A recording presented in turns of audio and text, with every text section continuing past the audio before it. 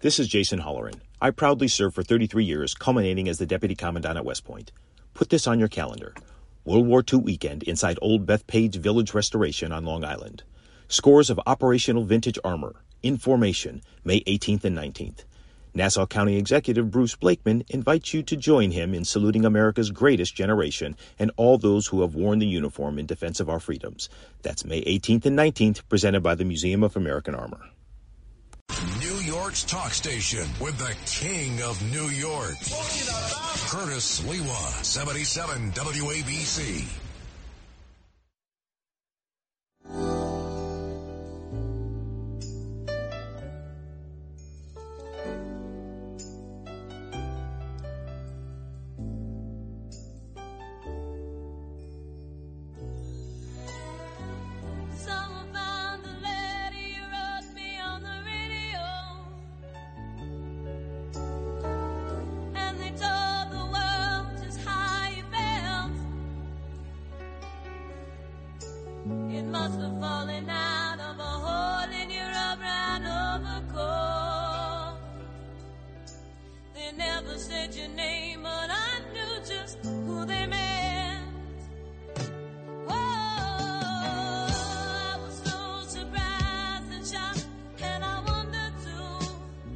We're back with live and local programming the way it should be here at WABC every day, 7 days a week, 365 days of the year. No reason not to. And as I did the show with Vinny Medugno earlier today, 5 to 6, and he let me share the microphone, and I was spinning stacks of wax disco music from my era as a baby boomer and many of your eras. He had reminded me, I had forgotten that yesterday, Saturday, before the ball dropped, to welcome in the new year 2023, would have been the 75th birthday of the Queen of Disco, bar none, Donna Summers. And when I think back to all the classics she had, there's been no person in music that ever dominated it the way she did from 1976 to 1984. 8 straight years. Hit after hit after hit. Dance classic after dance classic.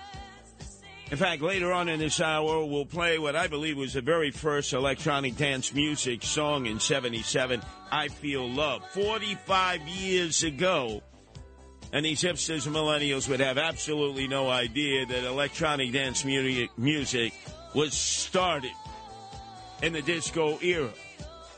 And in tribute to Donna Summers, who brought so much of us love and joy as we danced away in a mindless, whirling dervish manner when you didn't have to think about politics, the war in Vietnam, the racial strife, the chaos in the country and the chaos in the world. Because remember, it was still the Cold War. It was just a magnificent time. And in tribute to Donna Summers, who never really gets her props, if I remember correctly, when I went to Boston and I was organizing Guardian Angels, it was in Dorchester, Roxbury, Mattapan, Jamaica Plain. I was in a place called Mission Hill near a project, tough project. And they say, hey, you know, I was born and raised here. I said, who? Donna Summers. I said, what? Donna Summers? Yeah. I said her father was a butcher. I think her mother was a teacher. I'm not quite sure, but you would never have known. It was like no designation, no plaque, no tributes, just the knowledge of local people. And yet this is a woman who dominated disco music, which was such a part of our lives throughout the 70s. And throughout the 80s, until eventually she passed to the hereafter down in Naples, Florida. And it was from asbestos poisoning, mesothelioma, which is a rare disease, but it is the result of inhaling in those asbestos fibers. And when her passing took place, there was very little discussion about that. I think I just assumed, like everyone else, she passed away from lung cancer. Maybe she was a smoker of cigarettes, or maybe she was doing puff, puff, pass. Who knows? But I had no idea it was mesothelioma. See, I almost bit my tongue there and bit my lips there, a little bit of a lisp. But that's that rare disease you get from the inhalation of asbestos. So I did a deep dive ahead of this program because I'm not just winging it. I appreciated the fact that for the very first time I could be a DJ here at WABC. Since, as a talk show host, I conflate the best music with the talk show topics. There's no doubt about that. But obviously I can't compete with a Vinny Medugno and then Cousin Brucey, the best of all time, Tony Orlando, Joe Piscopo with his stacks of wax. No. But I tell you this much. It did bring me back to the classics of Donna Summers and to doing a big, deep dive of research. And I see that she claimed that she probably got this mesothelioma when she was living in the shadow of the World Trade Center in the aftermath of the attack of 9/11. And that makes sense because the air was filled with asbestos from the collapse of the two towers. And it lingered in the air for many, many weeks and months. So many men who plunged into that pit, what was the world's largest crematorium themselves, ended getting mesothelioma and other cancers and other respiratory and thyroid problems. It made sense.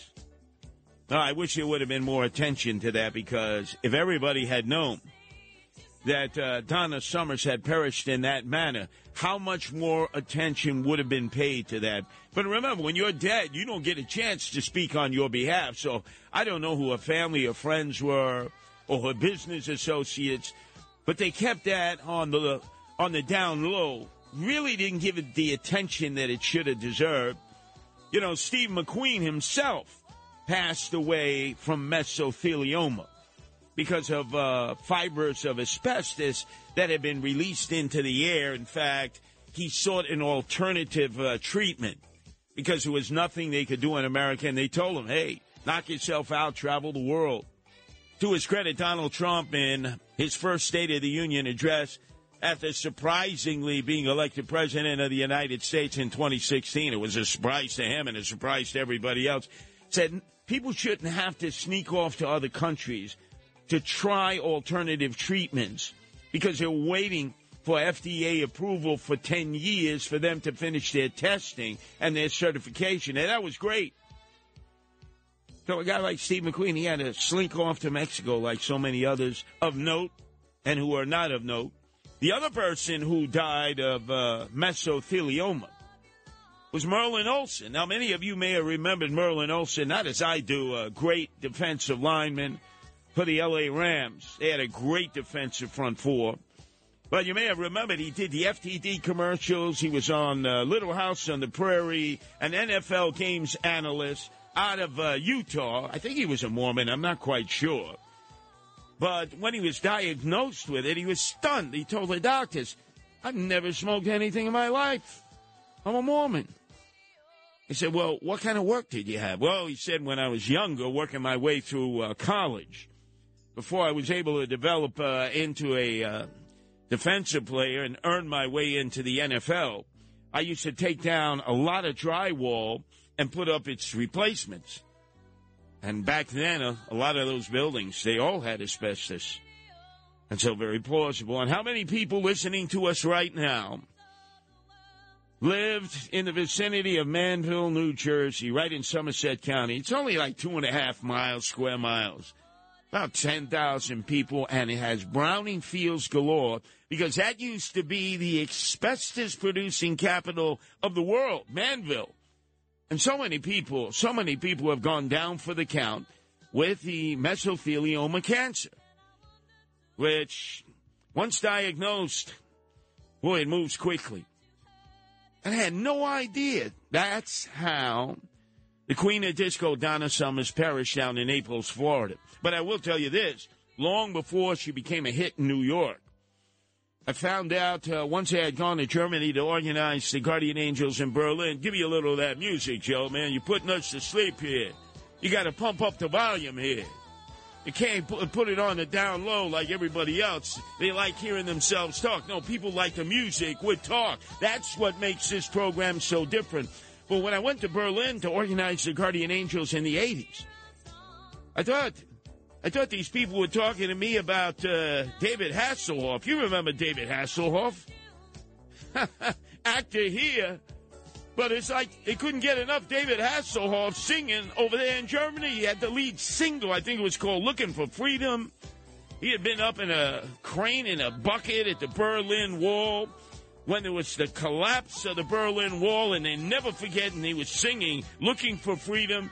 And I think he's become the number one pop star in the history of German pop music. Oh, my God. That's music I would never listen to. That's the kind of music that Frank Morano, the Mama Luke, would listen to. But before Donna Summers became the hit and the queen of disco here, I had no idea that she sang German. That, in fact, she was the hit in Germany, and not for disco, but she had appeared in the musical presentation on stage in Munich of Hair. And she did a number of appearances with various groups in which she sang perfect German. Now, remember, she wasn't raised speaking German in Mission Hill in Boston. She had to pick it up when she went over. And right before graduating high school in Boston, she decided, that's it, I'm not waiting around to pick up my diploma. Technically a high school dropout. She went to New York, and the next thing you know, she was over in Berlin, Hamburg, and Munich, and she blew the country up. We had no idea here. And then all of a sudden, she had this song that was Love to Love You, Baby, in 1976. And the Germans said, that'll never make it. That song will never make it. And she, what are you talking about? It's a great song. And some kind of American musical impresario heard it and said, look, if the Germans don't want to do it, and they don't want you singing it in German, tell you what, you sing it in English. And this is going to be a hit. And guess what? All of a sudden, Germany's loss was our gain, was the disco world's gain, because from 1976 to 1984, she just dominated the charts. I don't think there was a day that you could put on an FM radio station, especially WKTU back then, which appealed to the supreme cuisines and cuisinettes and Boricuas, Latinos, and Latinas. That was the majority of their listeners then. Man, they couldn't get enough Donna Summers. I mean, you would hear, like, within an hour, 4 or 5 different songs. It was amazing. I had no idea yesterday would have been Donna Summers' 75th birthday. And I'll never forget, about halfway into the 80s, there was this explosion by this group called ACT UP. They were out there, radical activists, because of HIV and AIDS that was ravaging the gay community. They were like looking for folks who were demeaning gays. And they claimed that Donna Summers had demeaned gays because of AIDS. And I said, I can't imagine that. I understand Anita Bryant. You know, she's singing those orange juice commercials. She was down in Florida. It was a whole different audience. But a lot of the club people were gay. Didn't make any sense. And it was really a disgrace that they tortured this woman, Donna Summers, by claiming that she was a homophobe, when she appeared many times and said, no, you got it all wrong. I never said that. But they needed a face to attack. They needed somebody to take their rage out. And they took it out on Donna Summers. And I must tell you, at a concert that I saw her at from a distance, on television, I never saw her in person in any of the clubs that I ever went to. I thought for sure she was a man. I thought she had a Adam's apple. So I'm going around there saying, I'm telling you, I think Donna Summers is a man. I mean, I think she's a transvestite. At that time, nobody was talking transgender. Nobody was really talking about changing your sex to an operation. And people would say, are you sure, Curtis? I'd say, I'm telling you, I thought I saw that Adam's apple going up and down when she would sing. And other people would say, you couldn't be more hopelessly wrong. Well, it turned out I was hopelessly wrong. But in the latter part of her life, Donna Summers became a real holy roller. a real holy roller, and yet continued to sing disco, which you would say, wait a second, a lot of the disco sound, a lot of the disco words were very sultry, were very sexual, were very suggestive. I have no idea how she combined the two. Our number is 1-800-848-9222. That's 1-800-848-WABC. And the most amazing thing that I learned was, A, that she was in the Broadway road show of Hair, singing Aquarius in Hamburg and Munich in 1968. I had no idea. And more importantly, that she, like others, developed her cancer, in this case, mesothelioma, her lung cancer, which is the leading cause of cancer deaths in the nation. There are people who are getting lung cancer now, ladies and gentlemen, who never smoked a cigarette, cigar, Tiparillo, or a joint in their life. It's either from secondary smoke or the environment, or in this case, the dust clouds that had engulfed lower Manhattan for weeks and weeks and months. And so even if you weren't in the pit, even if you weren't working in the immediate area, if you were living in the area like Donna Summers was, you had to breathe in each and every day those particuli and what may have been the fibers of the asbestos that was still floating in the air. Gets into your lungs, and then slowly but surely you develop mesothelioma, as she did, and some others did. And remember, somewhere in the middle of New Jersey, not far from Somerset County, where the center of asbestos production took place for decades, Manville, is Christine Todd Whitlis. Who's Christine Todd Whitlis? Well, she was the governor. Christine Todd Whitman was elevated afterwards to become the EPA chiefess of Bush 43. And in the aftermath of the attack of 9/11, she said, we've done comprehensive studies of the quality of the air in and around the World Trade Center attack, which had become the world's largest crematorium. And we can assure everyone who lives there, everybody who works there, everybody who goes to school there, and the men who every day and women who go down into the pit and continue the extrication process while still looking for signs of life or any particuli that can establish the identity of a person so that the family can finally be put to rest. And some of them died horrible deaths because of mesothelioma, other cancers, thyroid conditions, as a result of our U.S. government through Christine Todd Whitlis, who I see from time to time, saying, give me back my party. I want my Republican Party back. I hate Donald Trump. I hate the Trumpers. I hated the Tea Party. Give me my party back. And I say to myself, lady, you should just disappear. You are disgraziata. You are a shanda. Why would you even show your face?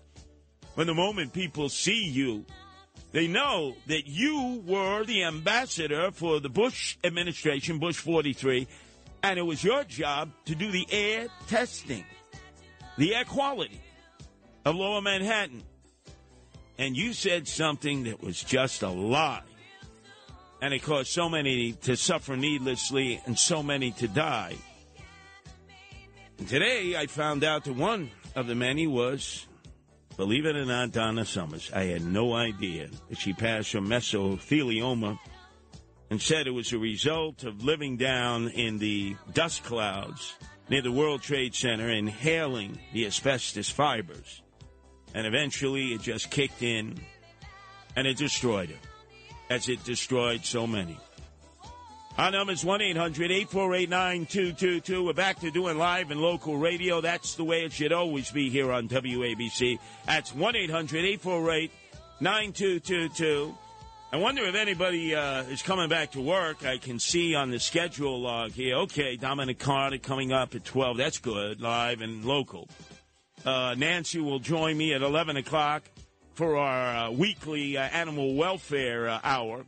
The most listened to, the most called into, the most requested of the many hours that I do at WABC, where the acronym stands for Before the Ball Dropped, and now again, always broadcasting Curtis. In fact, for any of you who haven't seen it, Go to my Facebook because, unfortunately, everybody here who does social networking decided that they weren't going to work this entire past week because we had some great film in studio here when the ball dropped. We were doing live and local as I did the countdown on the microphone. Nancy, my wife, joined me with the smallest, the runt of the 18 rescue cats that we have at home. That was low-key. Our owner and operator, John and Margot Katzimatidis, was here. Rita Cosby was here. And I see come tomorrow, apparently nobody's coming to work. The hell? Then they, what do they want to give up their radio programs? Dominic has to do also 12 to 1, and then he's on from 1 to 3. I guess Frank Morano forgot he has a job here at WABC. He must love Atlantic City, shooting craps, losing his money, and tasting wine and cheese. And then I'm on from 3 to 5 in the morning. And then I guess Sid doesn't want to come back. He's too busy fixing his pipes out there that burst during the holiday season in the Rockaways. But we know he ain't fixing them. He's got the Goy fixing them. So it'll be John Katzimatidis who will be in, along with yours truly, doing the Morning Drive show. The guy who owns it is doing as much radio as I'm doing here at WABC. Maybe we should call it CNC. Katzimatidis and Curtis. Almost like all the time here at WABC. Hey, the rest of you Goldbrick slackers, those of you who think you're always going to stay number one, it was a tough climb up to be number one, but let me tell you, 35 years of radio experience says it's harder to stay number one than it is to get to be number one. And maybe, who knows, maybe somebody will wake you up from binging and watching Netflix and doing your social networking and scratching your belly and watching all the football games and smacking the back of your head and tell you, get your ass back into the studio here at WABC so we can continue to be live and local and the number one news talk station in the nation. Where right now at dusk, we're heard in 38 states, parts of Canada, a sliver of Europe, and right on down to Davy Jones's locker, right next to the Bahamas and Bermuda. Check this out. No one knows New York better. The founder of the Guardian Angels, Curtis Lewa. And you can't compete against that. On 77 WABC.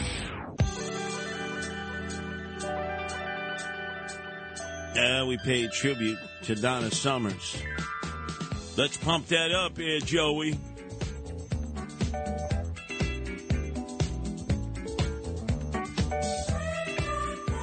Yeah, I see Frank Morano's crew is MIA tonight, and Matt Blaze is normally here. I guess he's a fugitive from law. I guess he doesn't want to work. Ken, the runway model, right? I guess he has a runway model job, that dork. And then Alex, the brown nose, with his nose up the tuchus of Frank, he's not here. Hey, what do we got to do? Roll out the red carpet with you? Tell you, hey, it's back. You know, the holiday is over. We're back. Hey, that's right. Live and local radio. I don't know, my. I see Kevin George is in, our weekend producer, who's also here during the week. He's got his boots on the ground. I see we have Joey here manning the board. We got Carmelito. What the hell is your name again? What is that? Camellia from Canarsie. I should know that, being from Canarsie myself. Let me hear that pump up. Yeah. You know, maybe spring before we learn of the fate of Lester Chang, who the Democrats are insisting they don't want a seat up in the Assembly in Albany. I'll go through that momentarily. It may well be spring before that's figured out. And his colleague, both of these guys, war heroes, out there in the Rockaways and Broad Channel and Howard Beach, Tom Sullivan, both of them having won their assembly seats. But you never know it. Here it is. It's already January 1st. You think, wow, they'd be up there with their colleagues. They'd be sworn in as brand new Republicans in their district. But oh no, the Democrats are not going to allow that. Oh, yeah, check this. Come on, pump it up here, Joey. See, this is when you would get out onto the dance floor. It'll be spring before we get any of this done. And meantime, while two war heroes who were Republicans and conservatives who won against all odds their assemblyman seats in Queens and Brooklyn have been put on the shelf by the Democrats. I'll get to the nitty-gritty details momentarily. A guy who I don't even know if his name is George Santos. Everything about this guy is fake, other than he was a Republican conservative running for the congressional seat that had been vacated by Tom Suozzi when he chose to challenge Kathy Crime Wave Holcomb and lost in the primary. But he is waiting in the wings. So I'm telling you, Tom Suozzi is like the cat that swallowed Tweety Bird. He won't comment on it, but he's hoping that whole situation with George Santos implodes. And then he claims he will come back. He will save the congressional district. He will turn it into Swaziland, and not the part that is attached to South Africa. No. Or Germany. No. But what he will suddenly christen Swaziland, because he will say nobody other than I, Tom Suozzi, can save that district, which includes a swath of Whitestone right into Great Neck. Oh, go to Leonard's. Yeah, you catch the marriage, the bar mitzvah, the bat mitzvah, the communion, the confirmation. And I remember they would play Donna Summers at weddings. They would play Donna Summers at bar mitzvahs and bat mitzvahs and confirmations and communions at Leonard's on Northern Boulevard. And they'd also further down, there was a steakhouse. And a lot of people thought, what the hell is that steakhouse doing here on Northern Boulevard? I thought it was in Williamsburg. What steakhouse am I talking about? As I am prepared to give out, I believe, my first movie prize of the year. Don't ask, don't tell, because I throw nickels around like manhole covers. It's either that, you get the name of the steakhouse. Come on, Persian Jews out there, Iranian Jews. You know what the hell I'm talking about. And then also, what is the meaning of watch your P's and Q's? Mind your P's and Q's. I hear that all the time. People are telling me, hey, Sliwa, mind your P's and Q's. Watch your P's and Q's. What the hell? What do I got to do? Go into a Christine supermarket and get a can of Jolly Green Giant? Hey, John, can I have a can of Jolly Green Giant P's and Q's? I never heard of that before. We say it all the time. Well, what the hell does it mean? Mind your P's and Q's or watch your P's and Q's. For the first Curtis Lewa Booby Prize to be given away here at WABC, courtesy of the generosity of John and Margot Katsimatidis of our parent company, Red Apple. It's a beautiful styling and profiling WABC baseball cap, and attached to it in big bold letters is Curtis Lewa. And so if you happen to be walking about or driving about, somebody tries to carjack you, stick a toolie in your face and tell you to get out. They want the cars, they want the keys. Just say, hey, you're gonna have to answer to Curtis Lewa here, because you know something? I got a little camera right here in the Curtis Lewa patch, and he's going to become your worst nightmare. You could try that. But I'm telling you, you got nothing to lose and everything to gain, because if they decide to rob you and shoot you and kill you, at least maybe the patch will scare them off. It says, Curtis Lewa, down by law, OG, as the homies call me, old gangster, from 1979. I said, man, I ain't a gangster.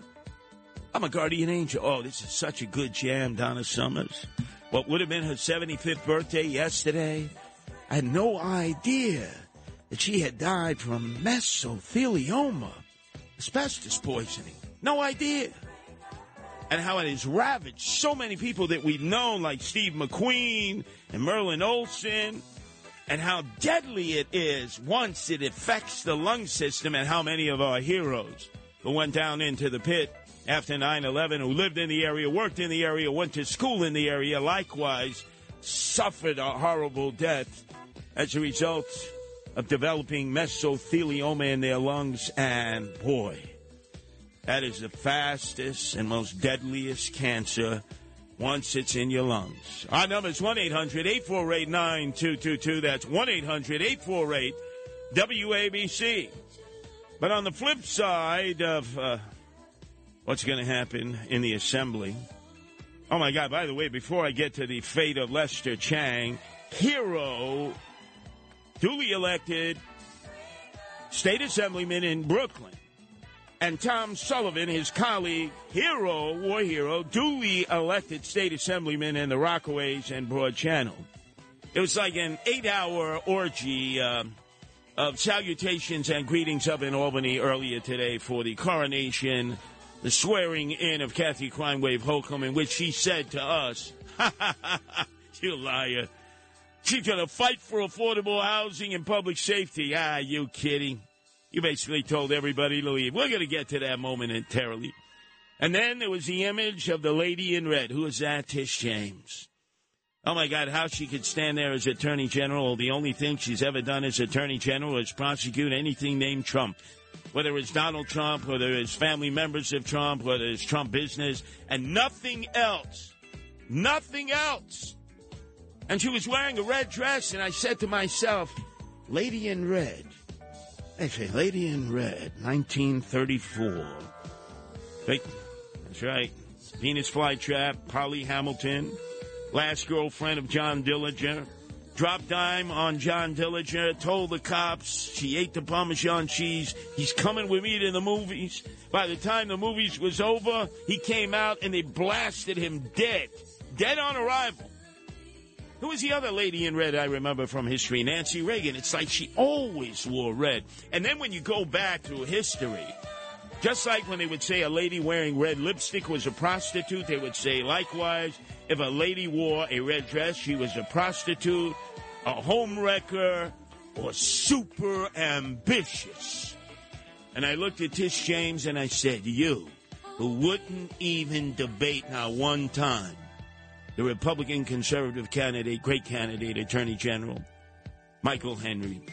Oh, his family, his father, still alive, vet, listens to us religiously here at WABC. But, oh, boy, she was nothing but, or maybe a rooster, right? A hen, I don't know, capon. And yet, there she was being sworn in by the schmuck to putz, Chuck E. Cheese Schumer, who gave an endless hour speech, the same speech he's given 20 times before. Everybody's heard it there. But naturally, they appease him. They patronize him. I would have stood up and said, hey, Chuck, I've heard that same stupid speech 4 times before. You think you can get a little creative? But oh, no, they don't want to offend Chuck.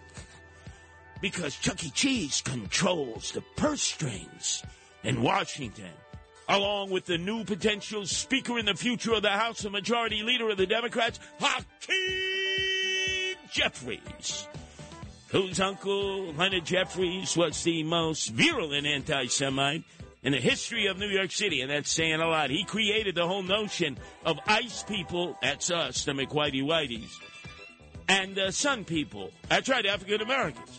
So when you hear that nonsense, you say, who created that? Dr. Leonard Jeffries. Who is he? The uncle of Hakeem Jeffries, and took him on sojourns to Egypt, where he told him about the Nubian peoples from the Sudan, how they had invented flight and invented the martial arts.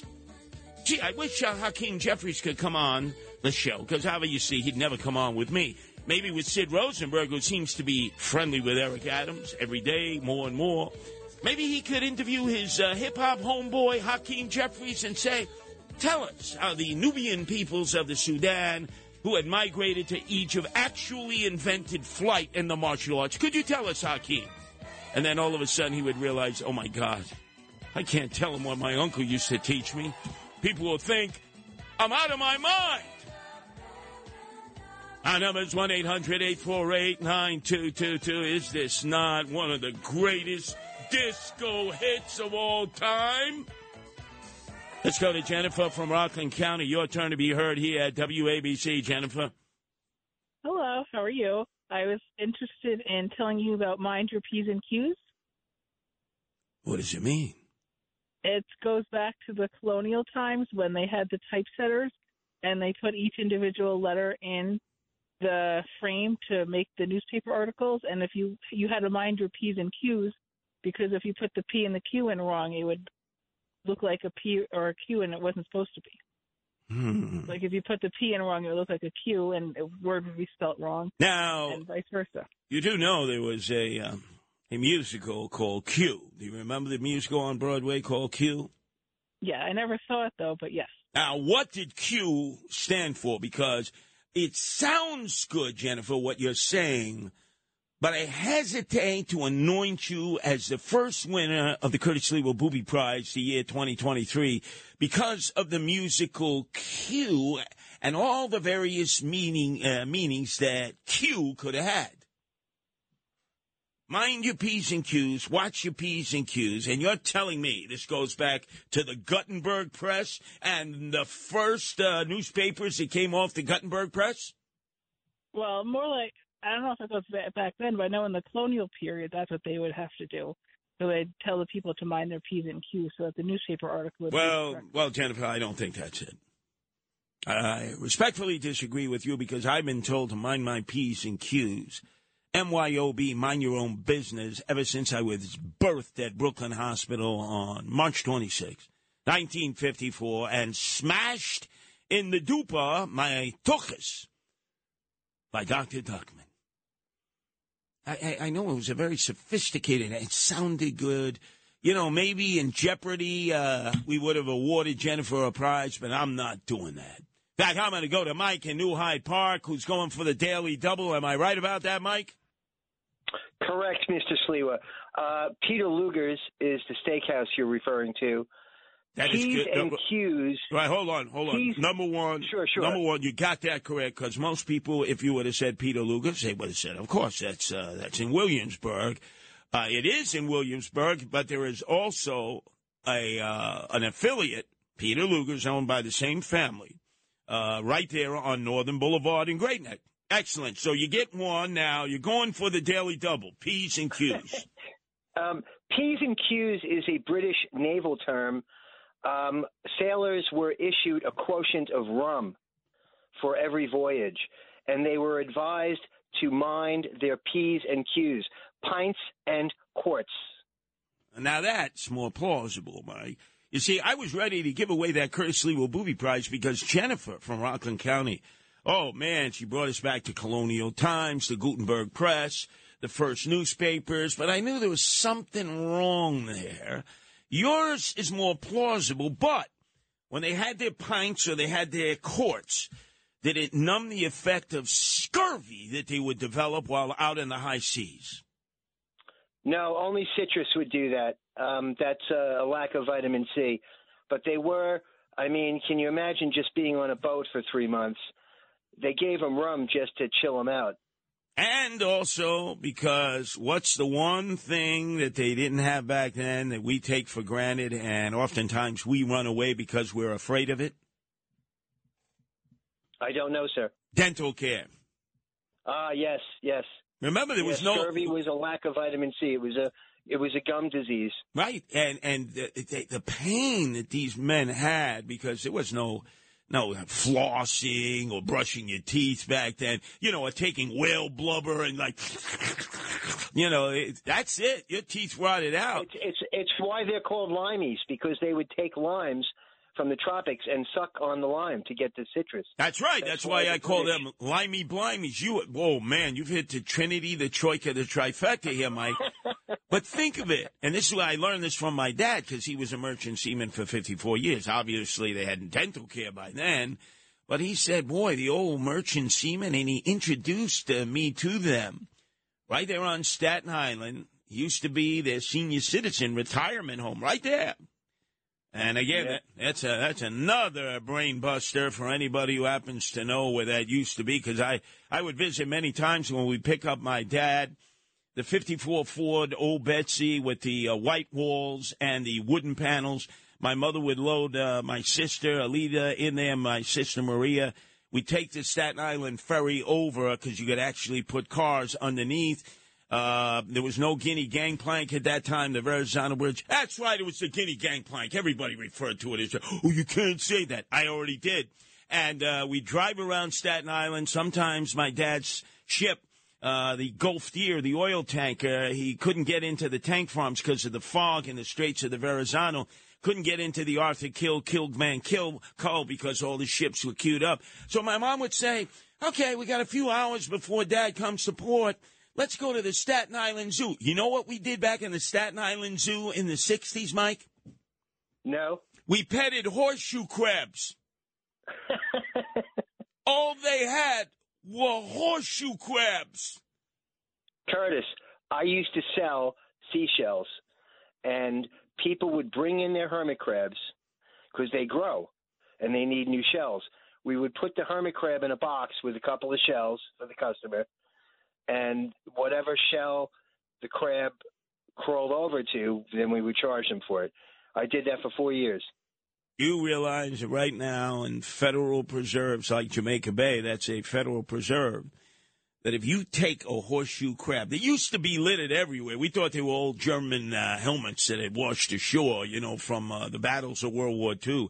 You take one horseshoe crab, you could end up going to jail. The Chinese think that it's an aphrodisiac. So they go there, the wee hours in the morning, they're in a rowboat, and then all of a sudden you hear a helicopter overhead. It's the federal police. All right, hands up. Let's see what you got. And they show the loot, which is horseshoe crabs. Oh, you're going to be doing triple life without parole. Can you believe that, Mike? You take a horseshoe crab out of a federal preserve, you could do federal time. Yeah, and human life means nothing, but let's protect the horseshoe crabs. I'm telling you, I remember those horseshoe crabs, Mike. Stay on the line, Mike. Mike gets the trifecta. Man, you got 3 questions. Peter Lucas on Northern Boulevard there in Great Neck. By the way, where George Santos is not welcome. He's not welcome in Leonard's. And I hope that none of you Iranian Jews, you Persian Jews, welcome him to any shuls or synagogues, because I know you bankrolled him. I know many of you Republicans, you got bamboozled like everyone else. You thought that he was a gay Latino Jew. Turns out we don't even know if he's gay, although he sort of leans in that direction if you've ever met him. He's not a Latino because he's from Brazil. He's Portuguese. And he claims that he was raised Catholic, but that makes him Jew-ish. Because on Saturday mornings, he would go to the bagel bending place. He'd get the bagel. He'd put the schmear on it. And he'd walk past the shul or a synagogue but not go in, which made him Jew-ish.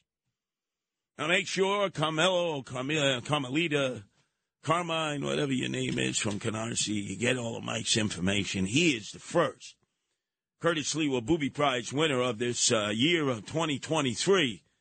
And amazing. He hit the Trinity, the Troika, the trifecta. 1-800-848-9222. Check this out. No one knows New York better. The founder of the Guardian Angels, Curtis Lewa. And you can't compete against that. On 77 WABC.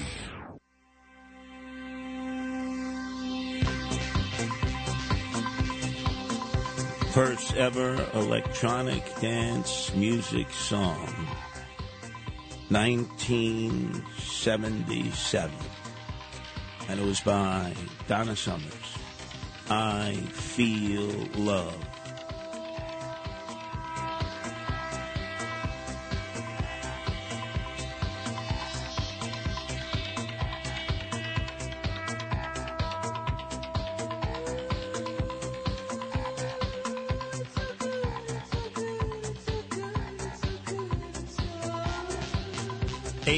She dominated the chart, 76 to 84. She would have multiple hits every year.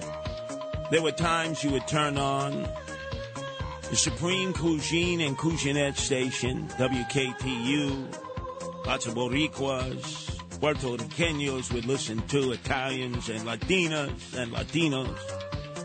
I mean, she rocked the house. I mean, sometimes within the course of an hour, you would hear 4 Donna Summers disco classics.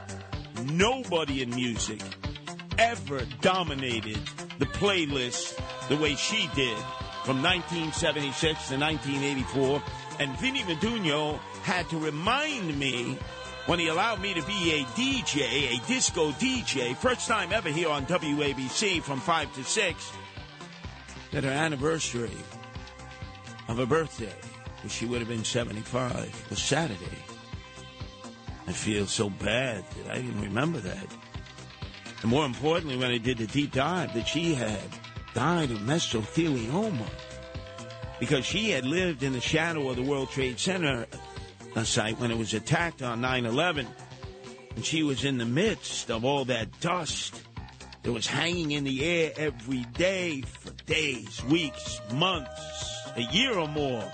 The fibers of asbestos that were released into the air that infected so many men and women. And they ended up perishing from mesothelioma because once the fibers got in their lungs and they were triggered off, it became lung cancer.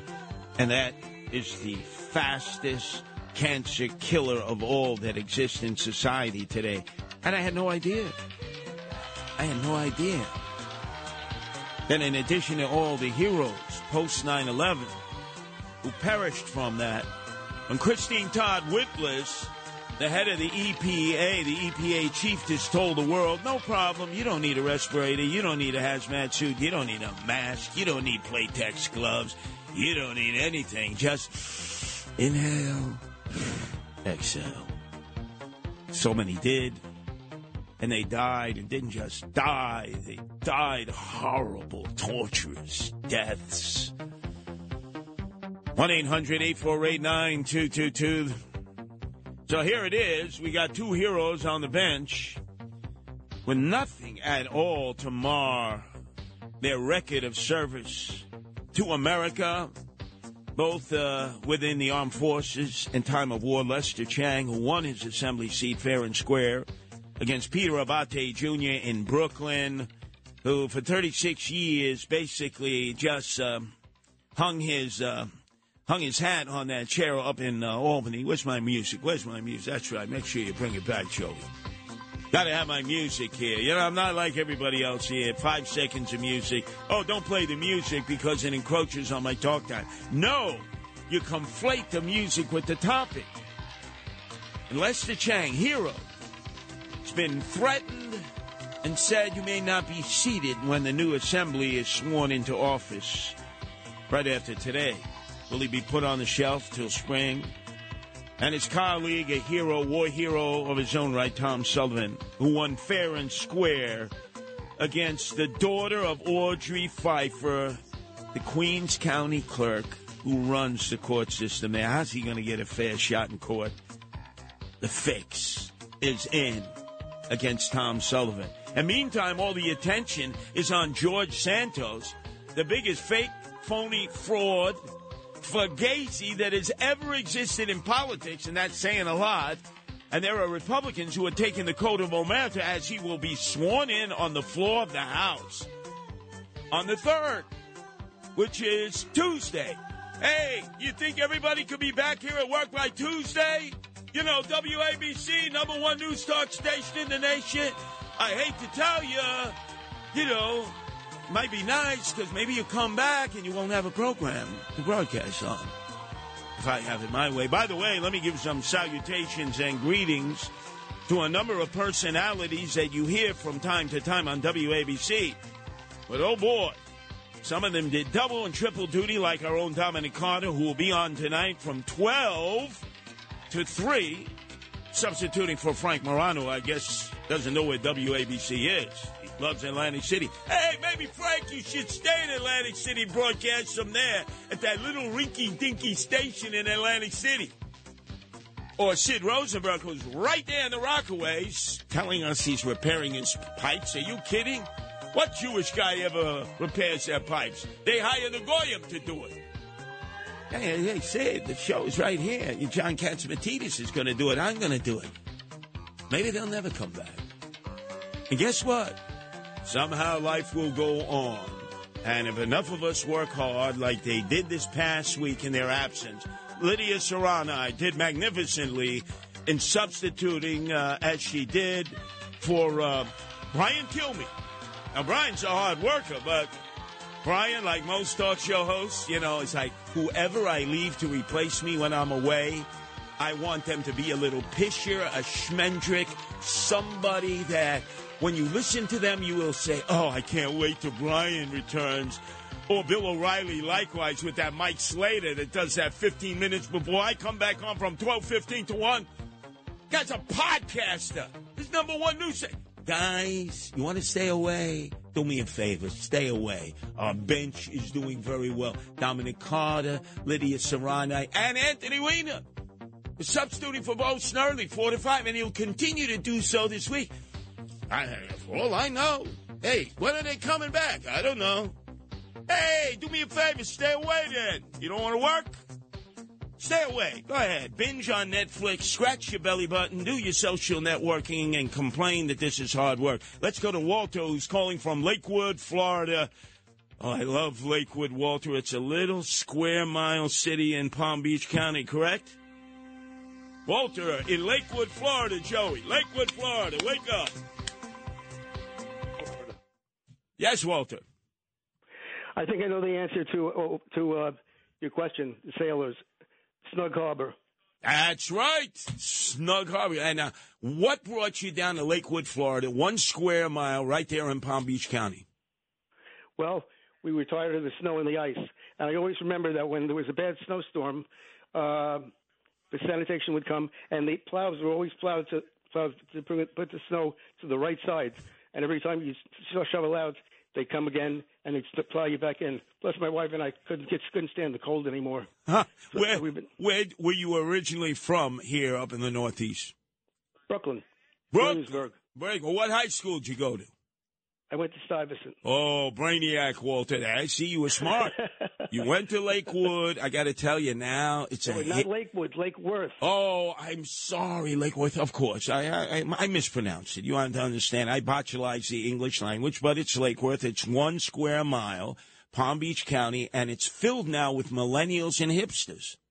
Mm-hmm. Filled. How do you afford to live there anymore? They've driven out the senior citizens. We have good pensions from New York City. Thank God, Walter. Thank God. And why do you listen to WABC when you got so many other stations down in South Florida? I've always loved WABC. I like you and Nancy a lot. I like the other people who are on the station. And I like the musical aspects of the weekend. But I have a question for you. Yes. What's the origin of the words holy mackerel? Right, holy mackerel. You know, I gave Sid Rosenberg mackerel for the 7 fishes, Christmas Eve, because he somehow claims sometimes he's an observant Jew, but we know he's a BLT Jew, and they can eat mackerel, but they can't eat treif, like clams and mussels and lobster. But holy mackerel, what is the origin of that? I have no idea. Well, why are you asking me? You know everything. Oh, no, I don't. In fact, the other day I was quite embarrassed. In fact, it was last night, the welcoming in of the new year. John Katzmatidis, Margot Katzmatidis, Rita Cosby, Nancy was here. Our newest rescue cat, Loki, was here. And we were playing Guy Lombardo, Old Lang Syne, and I was telling everything about Guy Lombardo, where he was from, London, Ontario. He was in Freeport, the Nautical Mile. He had speed races there. And then John gave me a simple question: is he alive or dead? And I was stumped. And then we found out he died in the late 70s, apparently down in Florida, I believe. I'm not quite sure on that. But I tell you, that rocked my world there, Walter. I don't know everything. I was right on the spot. I was flummoxed. But now, Walter. You know everything about the city. Lake Worth, Florida. Oh, my God, 1 square mile. Now, have you ever been to that restaurant downtown right near City Hall? Which one? The one that was Chris's? Yes, the one that was owned by the family of the former congressman there, who was getting a little too friendly with the Pages. Okay.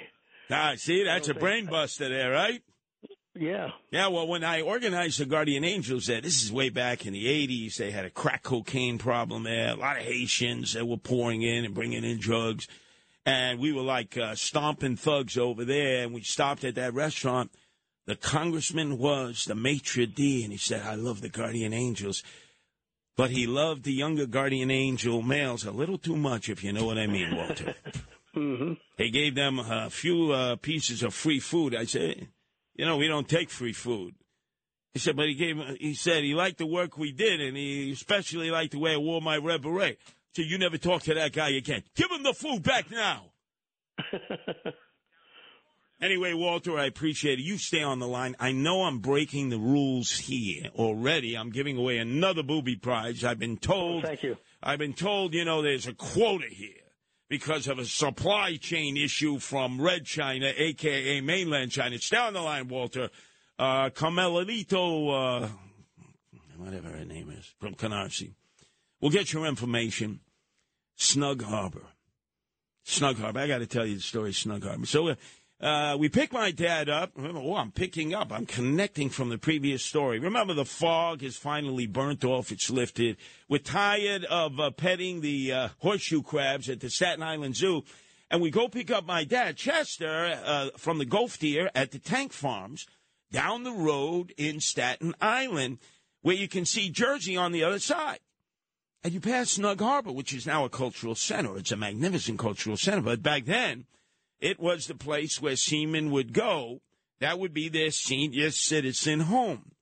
And my father would bring me there because my mother would often say, Chess, if you give me a hard time, I'm going to send you to Snug Harbor. You can hang out with your buddies. And he had a lot of buddies there. And we go in there. We'd always stop there once we picked him up from the ship.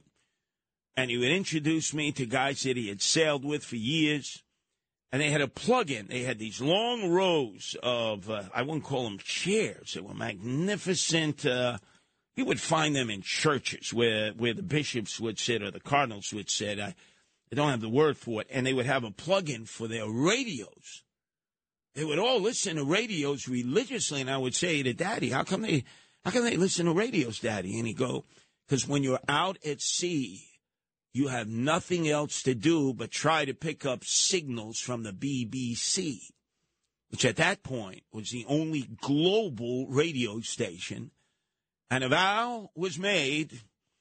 I made it for John Katzmatidis and Margot Katzmatidis as the ball came down and we were broadcasting live and locally, regionally, nationally, and globally yesterday to welcome in the new year, that we would compete with the BBC 4. I'm so fond of saying we are the only international radio station, the BBC 4. Well, guess what?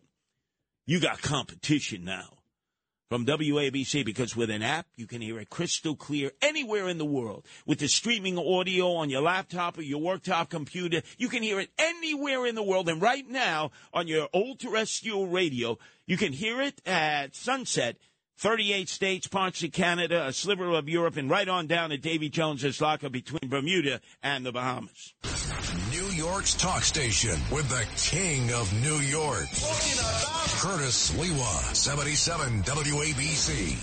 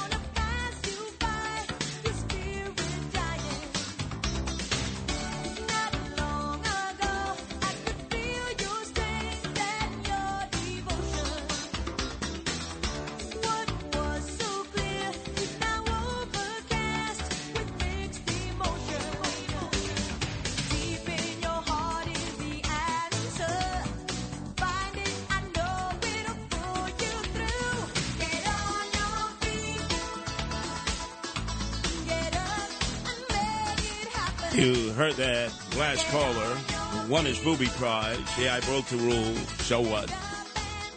He's calling all the way from Lake Worth in Palm Beach County. It's 1 square mile. And there are so many New Yorkers and those from New Jersey and Pennsylvania and Connecticut who have fled down there. The exodus continues. And I will tell you this, I've had many conversations with the start of this new year. I would say to people, what is your resolution? And some people have said, you can put it up a little bit. You got to get an ear for this, Joe. You got to know exactly the right spot. That's good. That's good. My resolution is to get the hell out of here. And I know a lot of you cheat at night. No, not on your husbands and wives, although some of you do, let's face it. And you'll get cold busted, and you will suffer the ramifications, trust me. But you cheat. You go on the computer late at night, under the cover of darkness, and you check out the opportunities to flee, to pick up and leave and go south of the Mason-Dixon line, whether it's to Virginia, North Carolina, South Carolina, Georgia, Texas, Tennessee, and the number one destination now for everyone in all 50 states for the first time in 65 years, DeSantis land, Freedom Land, Florida. And I can't tell you how many people I've spoken to have said, that's it, Curtis, I'm sorry. I know your whole mantra, your whole belief system, Curtis, is improve, don't move, but we've had it. We've had it. The congestion, the prices, the crime, the flotsam, the jetsam, the rats, the garbage, the fact that the Democrats are driving us further and further into the ground. And they make it appear as if you're a Republican or a conservative, that you're a leper, that you belong in a leper colony. In fact, they're telling us to leave. Now, what do I mean by that? You saw a lady in white today after an 8-hour orgy of self-applause and self-congratulations. You know, the swearing in of our very first female governor, Kathy Crime-Wave Holcomb. Dressed all in white, right, talking on and on with everybody else. It was like 8 hours. It's sort of like when the Super Bowl comes, you know, it used to be, okay, you had a pregame show, you had the Super Bowl postgame show. Now you have a pregame show that starts at like 8 o'clock in the morning. Kickoff normally isn't until about 6 or 7 o'clock at night. And then maybe they wrap it up by about 1 o'clock in the morning because they try to milk as many commercials out of it as possible. But there's no commercials when it comes to Kathy Crime-Wave Holcomb being sworn in. It's an orgy of self-congratulation. They're all patting each other on the back from DiNapoli, who got sworn in as the controller, the only controller in any of the 50 states that does not have to report to a board of directors. No, he makes all the decisions. You think that's smart? You think anybody could be trusted in that position? Why hasn't that been changed? Neither the Republicans or Democrats changed that. Then you have Attorney General Tish James, lady in red. She got sworn in, and all she's ever done is sue Trump, and just completely forget her responsibilities as the top elected law enforcement official in New York who stands for defunding the police and defunding prisons. And then, of course, there was Kathy Crime-Wave Holcomb, who turned to everybody and said, I'm here, and in the next 4 years, I'm going to make New York State the safest state in America with the most affordable housing. And I said, bull feathers, bull feathers, bull feathers. Because Kathy Crime-Wave Holcomb, you, like all other elected officials, Democrat or Republican, think we're stunad, think we're idiots, think we can't remember what you said 5 days ago, 5 weeks ago, 5 months ago. I remember what you said 9 months ago. And we're here to say that the era of Trump and Zeldin and Molinaro, just jump on a bus and head down to Florida where you belong, okay? Get out of town. Get out of town. Because you don't represent our values. You are not New Yorkers. That was 9 months ago. And a little music here, Joe. You gotta get into the rhythm. You see, that's how I do it. Okay, I understand you're normally not here. You know, the gold bricks are away. I don't know what they're doing. The mice will play. I guess they expect to have a job in perpetuity. But anyway, I digress. Put that on the shelf. So 9 months ago, she's telling everybody to leave. If you supported Trump, if you supported Congressman Zeldin, if you supported Molinaro. I mean, Molinaro didn't even vote for Trump, right? Get out of here. And they did. And now today, Lady in White said, please come back. We've got a $12 billion looming deficit and debt. I need you to come back. Please, I want to be your friend. Too late. Too late.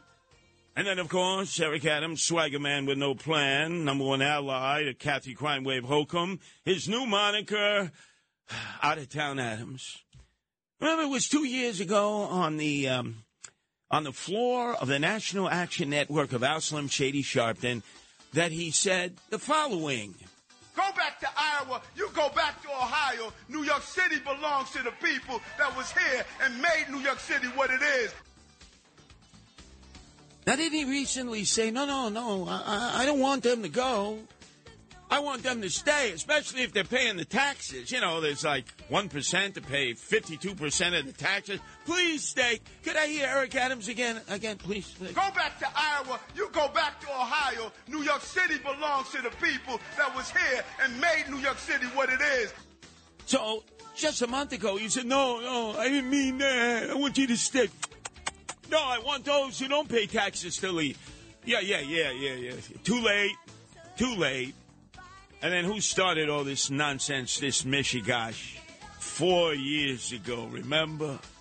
Andrew, Evil Eyes, Cuomo, King Cuomo II, the son of Mario Faccia Brutta Cuomo, King Cuomo I, who thought he was on his way to becoming the president. Not when he stood in his bully pulpit and he told everyone, screw you, leave too. Are they these extreme conservatives who are right to life, pro-assault weapon, anti-gay? Is that who they are? Because if that's who they are, and if they are the extreme conservatives, they have no place in the state of New York. Because that's not who New Yorkers are. Well, guess what? They left. You didn't want to, right? Who wants to stay around when you're not wanted? You're paying the taxes, right? And then they're calling you all kinds of names, telling you, hey, we can survive without you. And then all of a sudden, please don't go anywhere. We need your taxes. We don't want your input, just your taxes. We want to pickpocket you. You know what they are? They're fake, phony, fraudulent fugazis. That's why in the lead-in you hear it says, Curtis Lewa says, don't trust any politicians. I don't trust any of them. Look. You get a George Santos, liar, Kyaka down Pinocchio. You get a Kathy Crime Wave Holcomb who tells them, can I hear the Kathy Crime Wave Holcomb again? 9 months ago, she's telling you, me, and anyone who is a Republican conservative to get the hell out of New York State. And we're here to say that the era of Trump and Zeldin and Molinaro, just jump on a bus and head down to Florida where you belong, okay? Get out of town. Get out of town. Because you don't represent our values. You are not New Yorkers. Today, after the 8-hour orgy of self-congratulation, you know, I saw, who was that? Rabbi Joe Potasnik's partner up there, the Reverend up there. He was like, what's he doing on our program, right? Don't we have a Reverend who's a Republican? Reverend Bernard there? Oh, my God, he was kissing tuchus of the governor. I bet you Joe Potasnik would have been up there, too, the rabbi. Could have had my music, Joe. You know, it's nice to have a little bit of musical flow in the under. That's right, you know. Got to keep it going, man. That's my flow, man. High energy. I'm high maintenance. I'm not like these other shows, you know. Biden sucks. Trump is falling off his horse. And the sanctimonious might be the next president. No. We're going in a million different directions. And what we do here is not forget our number one listeners in all of the tri-state area who are not from New York City, who are not from the rest of New York State, who are not from Connecticut, who are not from Pennsylvania. They are from New Jersey. And I have made a solemn vow to my mentor, Bob Grant, the king of all local talk radio, none better than him, who is down there in Manalapan on the Jersey Shore and would constantly do live broadcasts from the Rio Diner in Woodbridge. And I mean, hundreds would come, thousands would come. That when you do the analytics, per capita, per person, the number one listeners to WABC over all of our transformations, over all of the decades, have been from New Jersey, and I honor that because I don't just want to be New York City-centric, although at times we sound that way, especially because we have somebody in charge of imaging. Oh, God. I'm not even going to say his name. I don't want to feel soiled. I'm going to feel like I need to take a shower. Everything is New York, New York City. Well, guess what? There's a governor in New Jersey who is the head of the DNC governors group who is helping to elect governors all over America who are Democrats who, believe it or not, thinks he's going to become the future president of the United States. Half in the bag, Murphy. If you look at his video, his holiday video with his wife from Drumthwacket in New Jersey. The guy is hammered. His eyes are like rolling around in his head. The guy is, he's a lush. But he also told all of you knuckleheads. You notice how he tells you, taxpayers and non-taxpayers in Jersey, a state of 9 million plus people, like count the illegal aliens. Can I call them illegal? Do I get locked up? Will I lose my job like some people are losing right now because they will not abide by calling them undocumented aliens? No, to me they're illegal aliens. When you count them all, it's probably 10 million in New Jersey. And he calls you all knuckleheads, and you reelected him anyway. You love to be demeaned. You loved, it's like you're a human piñata. The guy calls you knucklehead. And then he tells you, if you don't like it here in Jersey, if you don't like paying the taxes, then leave. And I would say this, if you're a one-issue voter and tax rate is your issue, we're probably not your state. Probably not your state. So basically he's saying sayonara, and you are. I'm looking at the exodus totals for all of 2022. Most from New York, second most from New Jersey, Connecticut and Pennsylvania. And where are they going to? Again, south of the Mason-Dixon line. Texas, Tennessee, Virginia, North Carolina, South Carolina, Georgia. And number one, Florida. And why is that? Well, quality of life is better. Taxes are lower. Schools have actually improved tenfold. And you feel like you're in freedom land. You don't have to put on a mask every 5 steps that you take. And it's been that way ever since DeSantis was the governor of Freedom Land, and in advance of his own trauma for the state, which was the Hurricane Ida that slammed into western Florida, Fort Myers, and Lee County. He said what our governor, Crime Wave Holcomb, and Governor Murphy should be saying, but they'll never say it in a month of Sundays. The other thing that we're concerned about, particularly in those areas that were really hard hit, is, we want to make sure we're maintaining law and order. Don't even think about looting. Don't even think about taking advantage of people in this vulnerable situation. And so local law enforcement is involved in monitoring that. I told Kevin if the state needs to help as well, because you can have people, bringing boats into some of these islands and trying to ransack people's homes. I can tell you, in the state of Florida, you never know what may be lurking behind somebody's home. And I would not want to chance that if I were you, given that we're a Second Amendment state. Damn right. They'll shoot you. And it isn't necessarily the deputy sheriffs, the sheriffs, the county cops, or the municipal cops. It's the people themselves who are armed. As he said, we're a proud Second Amendment state. You come through that door, we advocate to our people that you shoot them between the eyes. If they're dead, they're dead. So be it. This way, it's not 3 hots in a cot, free optical, free dental, free trips to the law library to find the nuance in the law that's going to spring you back into society where you can go on a rampage again. That's the way it should be, and that's why so many people are fleeing to DeSantis land, Florida, and will continue to do so. Just like our previous caller in the 9 o'clock hour, who had left Brooklyn, went to Stuyvesant, was a brainiac, obviously had a good pension, good Social Security, good money salted away, and he went to a 1 square mile community in Lake Worth where the real estate is overpriced because of the hipsters and millennials there. And he ain't going nowhere. He loves it down there, like so many other people do. And because of that, people are going to continue to flee. The number one resolution that I've questioned people about as we've come into the new year of 2023, and I hope to improve and not move and convince you to do so. Don't abandon ship. But all signs out there based on the swearing in of Kathy Crime Wave Holcomb, the continued spin that out-of-town Eric Adams and the swagger man with no plan put on how bad things are in New York City, and the horrible leadership of half-in-the-bag Murphy and Trenton, that exodus will continue. Our number is 1-800-848-9222. That's 1-800-848-WABC. Let's go to, Jeff, who's calling from Forest Hills. Your turn to be heard here at WABC, Jeff.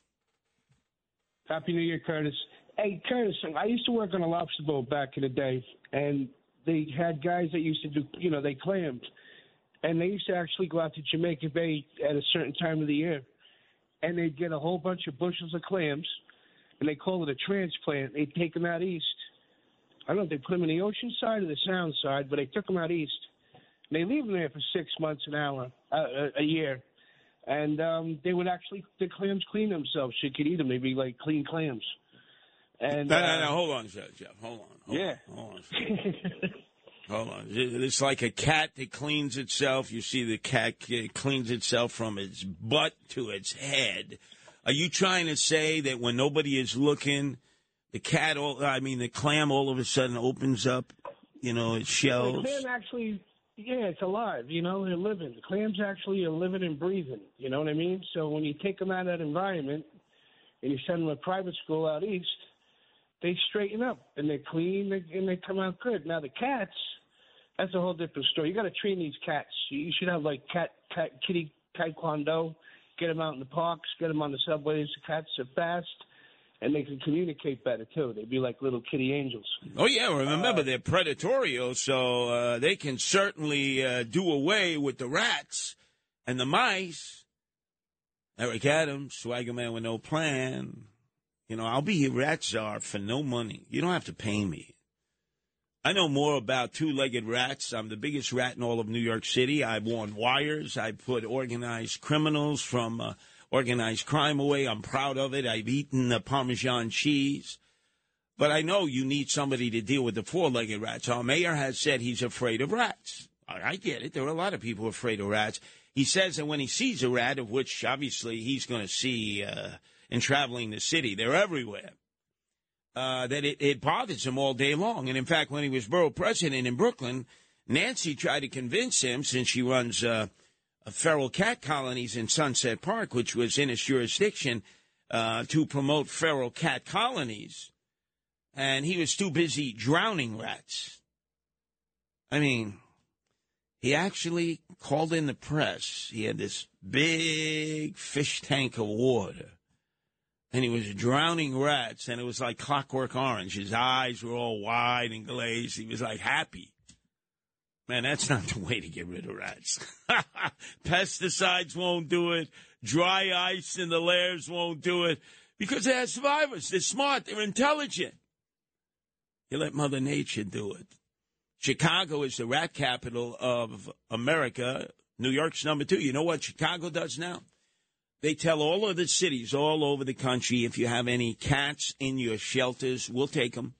We'll pay for them. Then they give them out to mostly women, but some men, and they raise them in colonies. As long as you feed them, you water them, they know they have a place where they can survive. They stay in that area. You won't have rats. You won't have mice. You won't have rodents at almost minimal cost to the taxpayers. Now, you would say if Chicago was doing it out of desperation, why the hell wouldn't we do it in New York City where we're overrun with rats? By the way, I'd be more than happy to be the rat czar. No money. You don't have to pay me anything. I do it in my off hours. I've been in the sewers. I've dealt with rats. I'm not afraid of rats. I know exactly who the rats are afraid of. And it's not me. And it's not you, Eric Adams. It's four-legged cats. C-A-T-Z-S.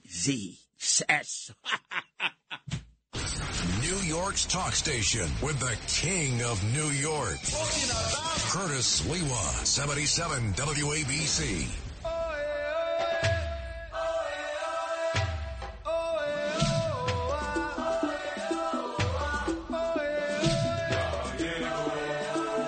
Miami Sound Machine. As the exodus continues. By the way, like all of you, I love WABC. I listen to WABC all that I can when I'm not on the air myself.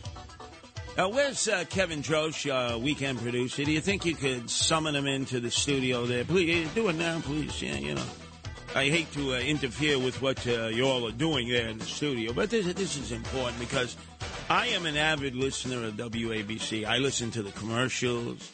I listen to the promos. Kevin Drosch, can you put the microphone on there, Kevin Drosch? I'm going to give you some work here, Kevin. I heard this promo.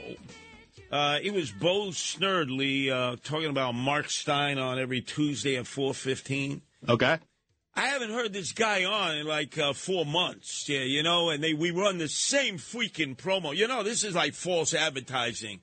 Did the people who put these promos together realize that maybe this guy's still sitting shiva for the death of the Queen and he's in mourning or half in the bag or something, or he's in Atlantic City on vacation.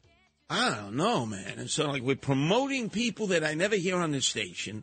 Mark Stein, right? He was good when he was on, but, well, that's right. Bo's not back. That's why we have Anthony Weiner on, who's been doing a great job. Hey, keep taking time off, Bo. You may not have a place to come back to. And then we'll probably still run the promo about Mark Stein, you know, every Tuesday at 4:50. And I wait there like a schmuck, like a putz. Every Tuesday at no Mark Stein. But he's going to be with us next week. No Mark Stein. No Mark Stein. You know, it's a department called Consumer Affairs. They didn't do anything when FTX was saying, hey, you can be a millionaire, right? 32 billion gone. And that little pisher is, he's wearing an ankle bracelet at his mommy and daddy's house. Law professors. Yeah, we can trust them. And who does he have come over there? This Chinese-American female, drop-dead gorgeous cryptocurrency Ponzi scammer. Hey, when you're under house arrest, you don't get visits other than your lawyer or a doctor if you had a medical emergency. What the hell is going on?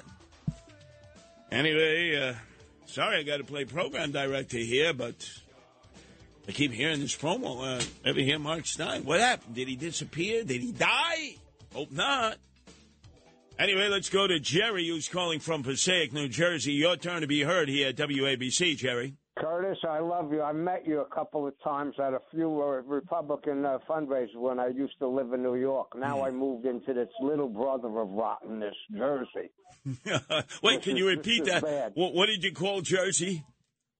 It's New York's little brother of rottenness and decay. Okay, all right. So now I'm thinking that you're doing what I think many of our listeners are doing. You got one foot out the door, right? Yeah, but I got to convince my wife, and then I have to convince my son. But he has to stay here for two more years because he just bought a house, and in order to get, you have to live in a house 2 to 3 years in order to just pay a capital gains and not get crucified. Because it's important for him to move because we only got one son, daughter-in-law, but we have 6 grandkids. No. Well, Jerry, just tell him it's like being an indentured servant to the state of New Jersey and the governor, Absolutely. Murphy, who calls you all knuckleheads. Yeah, I mean, I would vote for Murphy. Put him in jail. No, this is what I thought. Vote for him. Jerry, he's got a $38 million mansion in Italy that he spends half his time in, because he is another graduate from Goldman Sachs. Everyone in Jersey, if you graduated Goldman Sachs, let's make you governor. Corazine first, Murphy now. They're planning on Fulop, the Jersey City mayor, who's a graduate of Goldman Sachs, over your dead body, right, Jerry? And the mayor of Jersey City should basically they ought to take him and flush him down the nearest cesspool. Hey, cesspools. I was thinking about cesspools out there in the Connecticut. Go ahead. You were talking about two-legged rats. You forgot four-legged rats. Yeah. Some of the people we elected. Well, let me tell you something, Jerry. I want to convince you. Well, by the way, if you do leave, where are you leaving to? I'm thinking either the Carolinas, Tennessee, or Texas. Wow, you see that? North to South Carolina, Texas, Tennessee. The flight continues. The flight continues. Jerry, look, I wish you all the best of luck because you escaped New York. Then you ended up in Jersey where Murphy calls you all knuckleheads and tells you, hey, you don't like it, leave. You're going to pay high taxes. Screw you. You're just normal peeps. Me, I'm a millionaire, Goldman Sachs. I got my $38 million mansion in Italy. I'm there half the time. He should just resign and try to become the Vatican ambassador. Since Joe Biden claims he's such a good Catholic. I'm sure he's got juice with this Pope Francis, who should retire like the former Pope did, the German Shepherd, Benedict. Should retire at 83. His allegiance is to Che Guevara, his fellow Argentine. That's right, Che Guevara, as opposed to JC. Let's go to Stan in Brooklyn. Your turn to be heard here at WABC, Stan. Good evening, Curtis. When you mentioned Donna Summer's died from 9/11, I just stopped in my tracks for a second. They said, holy you-know-what. I mean, amazed. Okay, going back to now, let me just clarify that. She happened to be living in the area like a lot of people. Yep. And she probably heard the reports from Christine Todd Whitless. Yep. Don't worry, everything's fine. And she ended up with this horrible lung disease. Yep. Oh, my God, I can't even pronounce it anymore. I'm tongue-tied. And she was the queen of disco. She was great. Oh, the best. Okay, another topic. The guy that said the P's and Q's were pints and quarts for the British. Didn't the British always have the metric system? It would have been liters. Wow, that's right. Wow. How do we get back that booby prize? Wait a second. That guy scored the trifecta. Although it doesn't matter, liters, pints, or quarts, the governor of New Jersey would drink it all. Absolutely. Oh, Stan, as a Brooklynite, I want you to go on the Governor Murphy's website. All of you should do that. The governor's website. He gives salutations and greetings for the holidays. He's at Drumthwacket, which is the governor's residence. Yep. He is smashed, Stan. You look at him, his eyeballs are rolling in his head. You said, this guy is smashed. Well, that's what happened in New Jersey. You know, that's the way it is. All right, so quantify it. You're saying that when they say, watch your P's and Q's or mind your P's and Q's, what does it mean? It seems to be, according to Wikipedia, it deals with learning the alphabet. Learning the alphabet. Is this like hooked on phonics? I don't know, but I just quickly looked at Wikipedia. It kept on mentioning, the alphabet one way or another in education from the 1800s and the 1900s. Wow, I got vertigo on this, Stan. I got vertigo on this. I ask a simple question. And many of you have heard that ever since you were birthed and you've been growing up, when someone in your family or some adult said, hey, little one, you better watch your P's and Q's. You better mind your P's and Q's. And nobody appears to know what it is. Wow. Let's see. Oh, Gary in Inwood. Gary normally knows these kind of things. Gary, can you ride to the rescue? Yes, I can, Curtis, from my own personal experience and what I know for fact. Time period is right. It's colonial. Well, what happened when pubs were near closing time, and instead of saying last call, which that wasn't the terminology at the time, they would tell you to mind your pints and quarts because we're closing. Mind your what? Your pints and quarts because it's close to closing time. Right, but you heard the guy from Brooklyn. He said, they don't serve pints and quarts. They serve liters. No, and with that said, I experienced that in Belfast, Ireland in 2017 at a pub. Same thing. They have an overhead bell with a spring on it. So they're going back to the terminology and said, pubs close at 11 o'clock. And just before closing time, you would say, mind your pints and quarts. Well, look, I trust you, Gary. You've been right so often. By the way, update, I saw all the elected officials from Erie County at this 8-hour swearing in for Kathy Crime Wave Holcomb, one of their own. They're not even back to normal in Buffalo or Erie County, are they? No, my son lives in Lockport. And my trip up there was for December 23rd with Amtrak, and it was canceled. My son told me, even if Amtrak started out, they wouldn't have been able to make the trip. It would have closed down, and he's 20 minutes south of Buffalo Depew train station where he would have picked me up. He says, there's no way I would have got to you. I see. I don't understand that, Gary, is that why would they be in Albany for the swearing in of their hometown gal who basically abandoned ship when they were getting clobbered with that storm of the century? She was nowhere to be found. So they all schlep over to Albany. They're getting drunk. They're getting stoned. They're partying. They're raising the roof. You know, they're patting each other on the back so hard they'll have to go for a chiropractic adjustment. And they basically abandoned Erie County and abandoned the surrounding area that is still struggling with the snow. They're still finding bodies. Yeah, like I said, my son said, if I move enough, once again, Lockport, if I drive 20 was 20 minutes south of where I am to try to get to, forget it, wouldn't happen. Incredible. Well, I appreciate you straightening me out on that, Gary. Although to straighten somebody out, Joe, you know what it means in organized crime, to straighten somebody out? Yeah, it means you become a made man. You got to whack somebody. Boy, you know how many times I'd be straightened out here at WABC? All the time. I take little notes. All right, this person I want to kill. This person I want to kill. This person doesn't appreciate the job. This person is running promos that is stale, oldie moldy.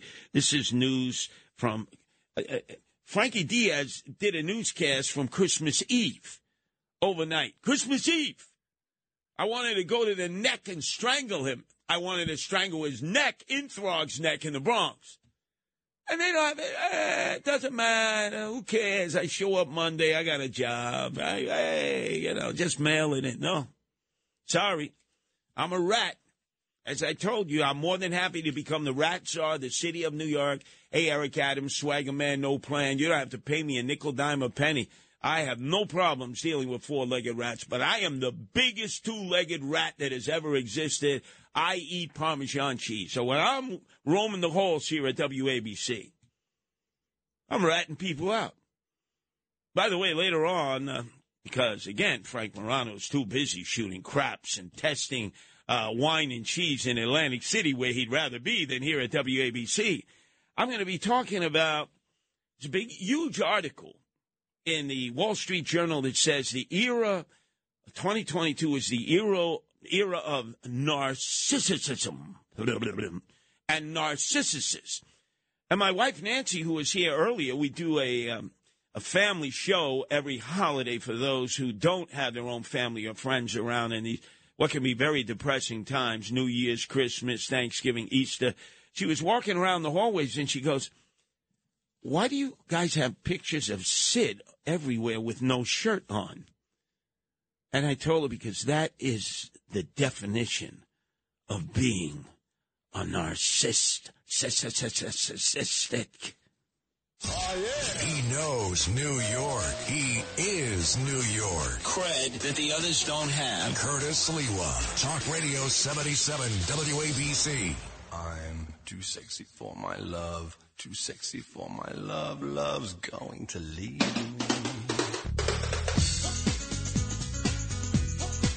This should be the new theme song for Sid Rosenberg. I'm too sexy for my shirt. As my wife aptly pointed out, he's got pictures all over WABC in which he doesn't have a shirt on.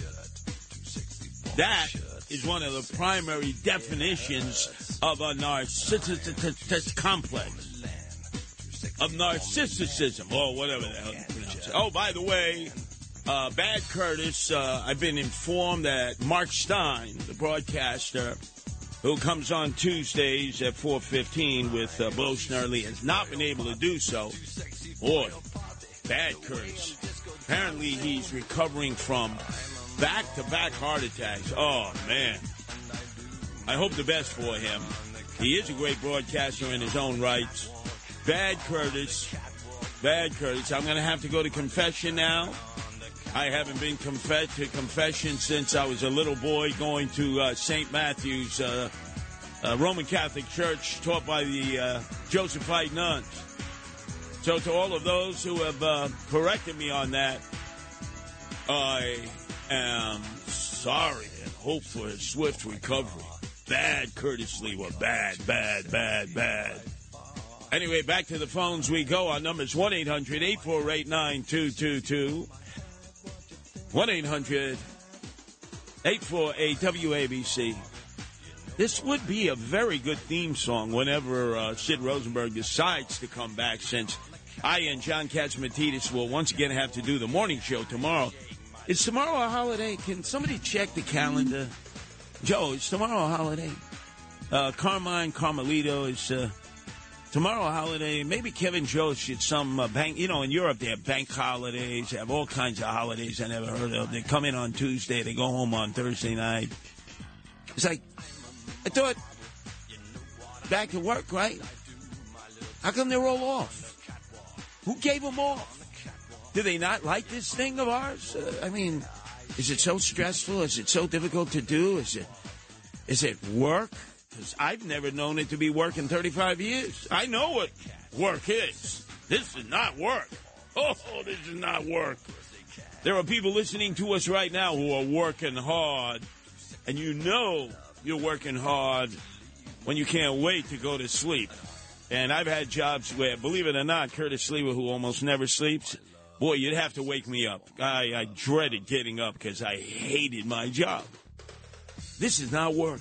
Our number is 1-800-848-9222. That's 1-800-848-WABC. This is the new theme song for Sid Rosenberg, Peacock.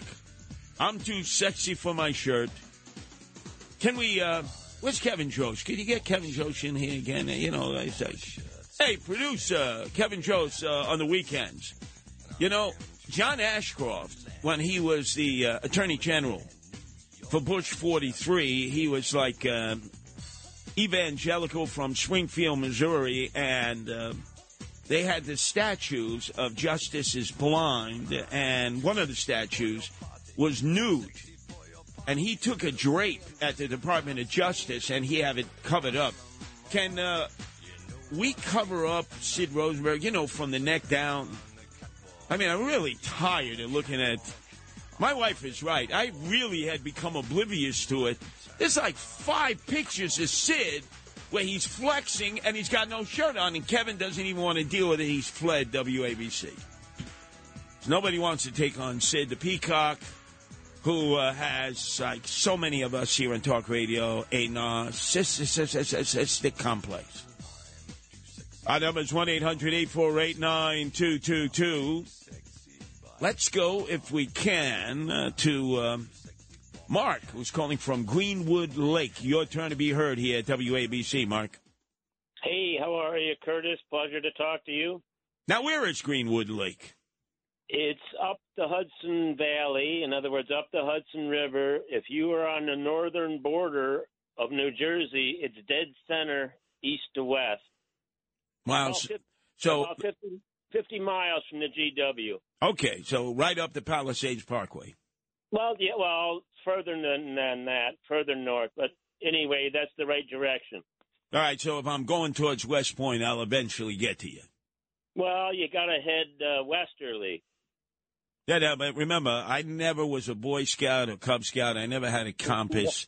If it isn't a subway, I'll get lost. Subway, I know how to get there, but let's face it, that's it. You know, up there, 205th Street, end of the A train, end of the 1 train, up there by Manhattan College, it's over. I'll never be able to get to you. I hear you. I'm good with the compass in the woods. I was a Boy Scout, but I'd get lost in those subways every time. Now, let me ask you a question, Mark, since you brought up the Boy Scouts, Cub Scouts. Mm-hmm.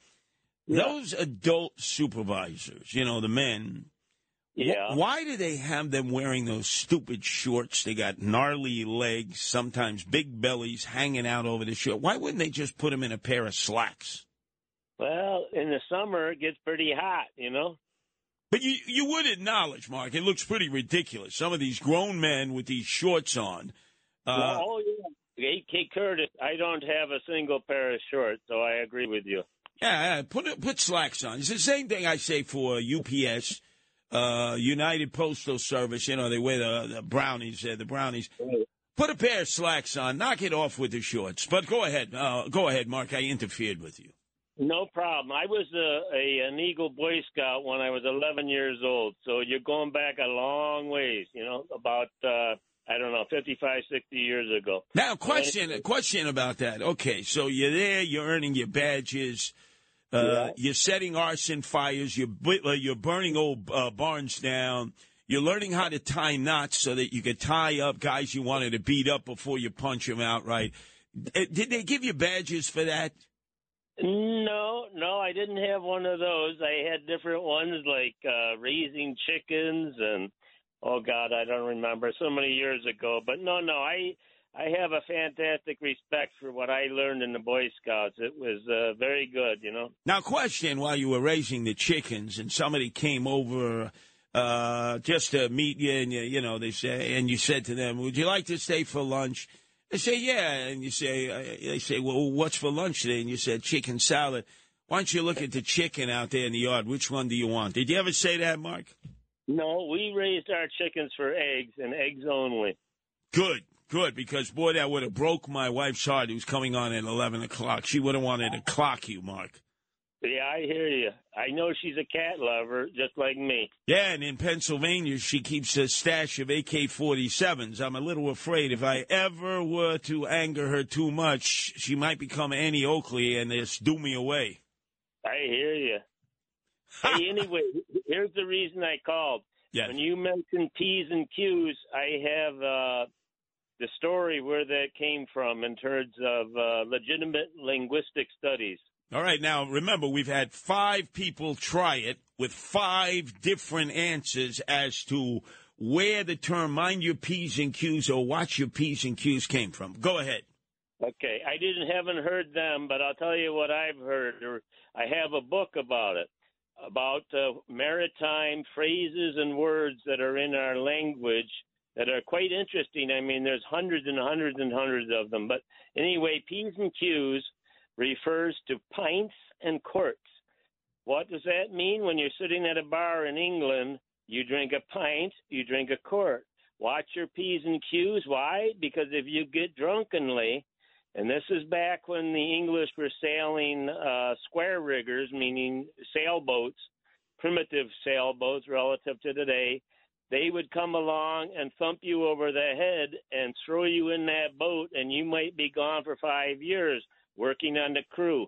Why did they do that? Because they had trouble making up crews. So watch your P's and Q's so you don't get literally shanghaied. So my father, who actually was in China before it became Red China, he sailed to China when it was Chiang Kai-shek and the Nationalists. He said that was the problem that seamen had. If they went ashore, let's say Shanghai or anywhere else, the problem wasn't necessarily the gin mills. It was the opium dens. They would go into an opium den. They would pipe up some opium. They would knock them out. The next thing they know, they're on a ship with a different flag. And back then, the countries actually had their ship's flag. Now everything is Liberia or Panama. And you'd wake up, and all of a sudden you would see the French flag. And you would say, "Well, how the hell did I get on this ship?" You're in the French Merchant Mariners now. You're a French Merchant Mariner for the next 8 months, right, or longer. This happened for sometime 2 or 3 years. You'd be out to sea, so it was something you wanted to watch out for. So now we have you marked definitively, and not wearing your Boy Scout shorts. God, I don't understand why the Scoutmasters, for either the Cub Scouts or Boy Scouts, would wear those shorts. I mean, I've seen them. Gnarly knees, right? Big bellies hanging out over their belt. Like, put a pair of slacks on, get something else. Just doesn't look right. Anyway, let's go to John in Reno, Nevada. I call that the armpit of Nevada. Your turn to be heard here at WABC, Johnny. Hey, Curtis. Yes, John. I wanted to talk about Pope Benedict's passing. When Pope Benedict was Pope, he wrote a trilogy of books, and I bought the first one, and it's amazing how intelligent this man was. I had a scholarship to Tulsa University Law School. I went to Thomas Jefferson High School in Annandale, Virginia. I was an academic superstar, but I could not get through his book. It was at such a high level. Let me ask you a question, John. What makes you think that Pope Benedict wrote that book by himself? Come on, think about this. Well, because he said he did. Oh, hold on. You realize how many books you buy in the open market, whether it's secular or religious, that were not written by the author or authoress, but was written by a ghost writer who got paid very well, but you never found out that they or others were the collaborators who actually wrote the book. Some of the people that you listen to who churn out books like every month, you say, how the hell could you be doing a TV show, a radio show, raising a family, and putting out like a book every few months, right? Like Bill O'Reilly. He is a ghostwriter. Well, to his credit, he gives full credit to his co-writer. He never said, I wrote this book alone, like some of our colleagues who say, oh, yeah, I churn out like a book a month club. You know, like remember Oprah's book a month club? Yeah. No, I can assure you, Pope Benedict did not write that book, John. You don't think so? Man, didn't you ever see the old pictures of the monks with their quill pens, writing, doing the copies before there was the Gutenberg press? And you don't think he had a group of like 20 monks in there, you know, who Trappist monks, they don't speak, and all they do is write and write and write old school style. You don't think they were the ones writing this, John? Maybe he did. I never thought about it. I just assumed he did. Well, please, don't just... John, if there's one thing I would hope this program would do is don't believe propaganda. Do not believe propaganda. There are people who will tell you. It's like you have Ted Cruz who says that he is the number one podcaster in America, that, in fact, he had 50 million people listening to his podcast. Now, would you believe that nonsense? No. Of course, because you couldn't find 5 people who would want to listen to Ted Cruz. He's so self-indulgent. Yep. Don't believe the hype. If you ever heard that song by Chuck D, Public Enemy, right? Don't believe the hype. You ever heard the Pump Trump? Oh, yeah, don't believe his hype. Obviously, you can't believe Joe Biden, because every time he tells a story. But I will tell you this about Pope Benedict. And, you know, my mother would say, Curtis, if you don't have anything nice to say about the dead, don't say it. Why the hell did they ever pick this guy as the Pope? First of all, he was Nazi boy there in Germany. He was aiming the AK guns up at the airplanes coming in from the United States and Britain trying to end the war. He was not a likable person at all. He covered up the pedophilia as much as any previous pope. I got nothing nice to say about this guy, John. Really? Well, I had trouble with his book. His book was a very high-level book. Oh, yeah, John, you keep believing he wrote the book, right? Maybe because he was infallible, Jesus was talking to him while he was writing. As you know, they would tell me, the Pope is infallible. No, he's not. Curtis, the Pope is infallible. I'm sorry, there's nobody who's infallible. Jesus speaks through the Pope. No, he does not. You didn't believe that? And whatever happened to limbo? I still can't get a straight answer. All those babies who ended up dying before they were baptized, before they were christened. Where did they go? We were told years ago, we'll read your Baltimore Catechism. You're a good Catholic boy. Where did they go? How do you answer that on the question? Okay, we have heaven. Okay, heaven. We've got purgatory. That's warm. That's not hot. That's warm. And then there's hell. That's real hot. That's like being in a furnace in perpetuity. But, Father, where did the babies go who weren't baptized and christened? Well, they go to a very special place, Curtis. It's called limbo. Then 4 years later, what happened to limbo? It got eliminated from the list. Now it's only 3. It's heaven, it's purgatory, and hell. Shh, quiet. You asked too many questions. Did you just eliminate it?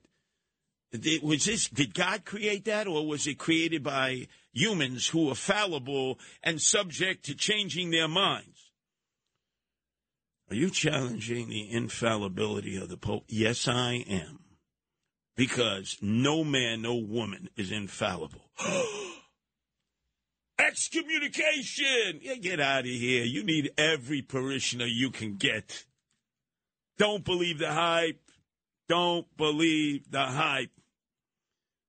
Pope Benedict wrote, oh, yeah, he stood there with the quill pen. He said, I'm writing a book. Yeah, we're like 20 other indentured servants who were doing all the work and providing all the text, I might add. Let's go to Jack, who's calling from New York. Finally, maybe he'll answer the question that I started the program with. What does mind your P's and Q's mean? We've been told that for decades, Jack. I'll tell you exactly. Goes back to colonial times. Men would sit in taverns drinking for hours, like in France's tavern, and the boss would tell the waitress who brought you your drinks, they make sure you know how much they drank when it came time to pay. So they would say, mind your P's and Q's, meaning mind your pints and quarts, to make sure you charge them the right amount of money. Now, Jack, you've been listening to this program. You've heard a lot of different explanations for a term that we were born and raised with, right? Correct. How is it that so many educated men and women, because you are educated when you listen to talk radio, it stimulates the mind. How is it that so many men and women can come up with so many different explanations of what mind your P's and Q's mean? Well, because we're not all educated. We all have and hear different stories about the same thing. Jack? Same is true in politics and everything else. Jack, if McCarthy survives, the Republicans who are eating their own babies and actually become Speaker of the House, I am going to ask him to put together a commission, not just on the study of where we got these statements like mind your P's and Q's, but I've already mentioned on this program probably about 20 of these euphemisms over the years, and many times people struggle. They repeat it over and over like parrots, but they have no idea why they repeat it. I'm going to start doing that on a regular basis for all of you. I'm going to go through all the phrases that we were raised with that we never gave 2 seconds to think about. Why are we saying that? Well, we heard our uncle say it, or our aunt say it, or a friend say it. Anyway, up next, boy, this is the Daily Double for Nancy. She's coming back after a great 2 hours, 3 to 5 today as we connected with so many people on this holiday, January 1st, who are shut-ins, who had no one of their own in what is the most depressing holiday of all.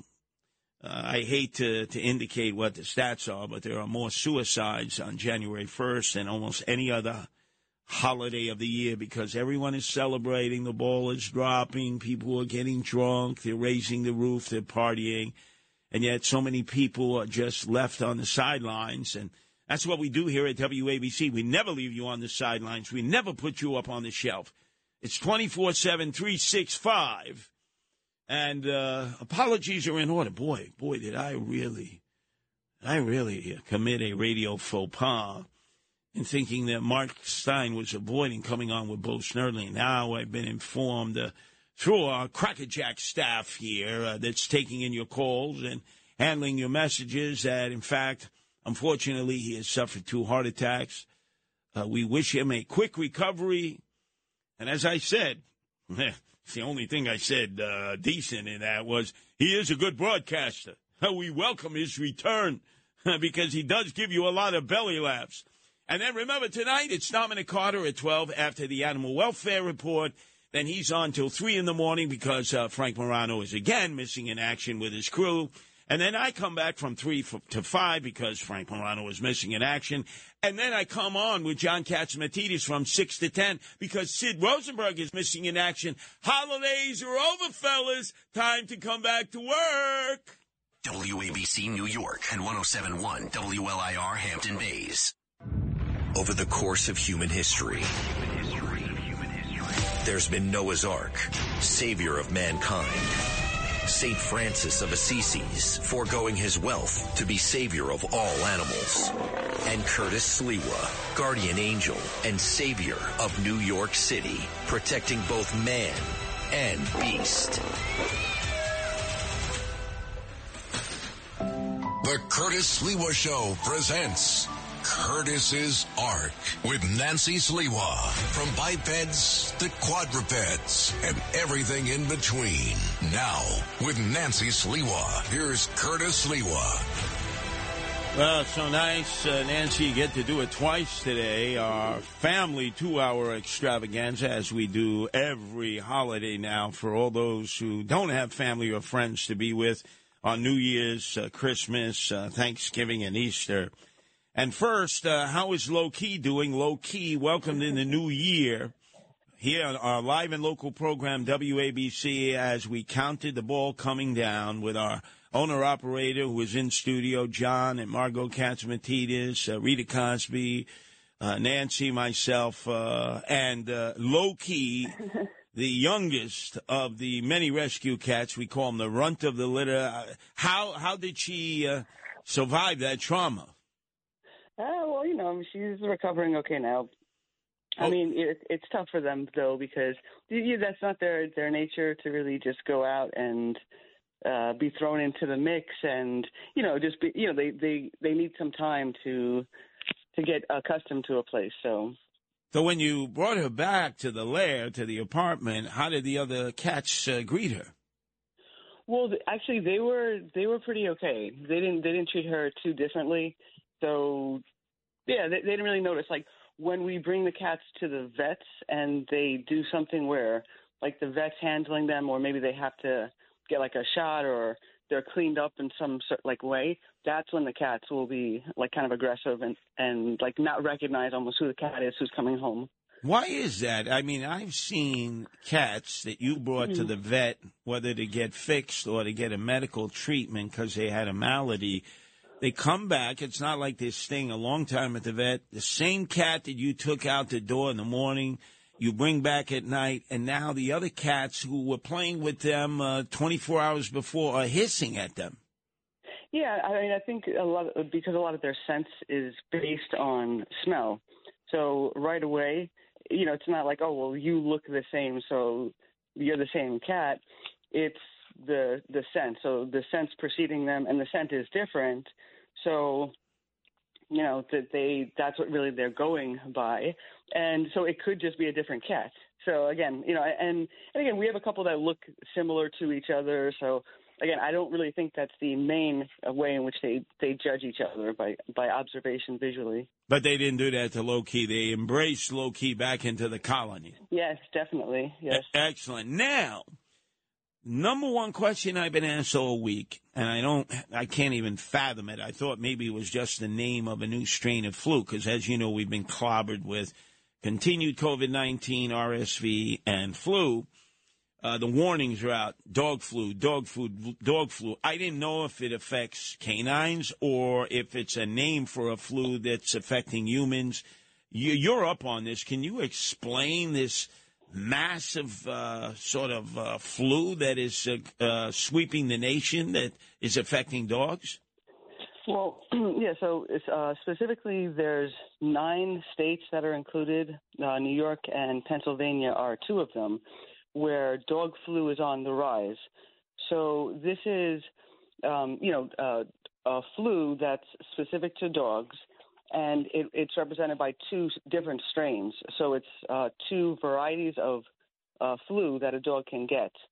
Now, the way in which they're getting them is, it's not 100% clear. More or less you get it from another infected dog, and that would happen in close proximity.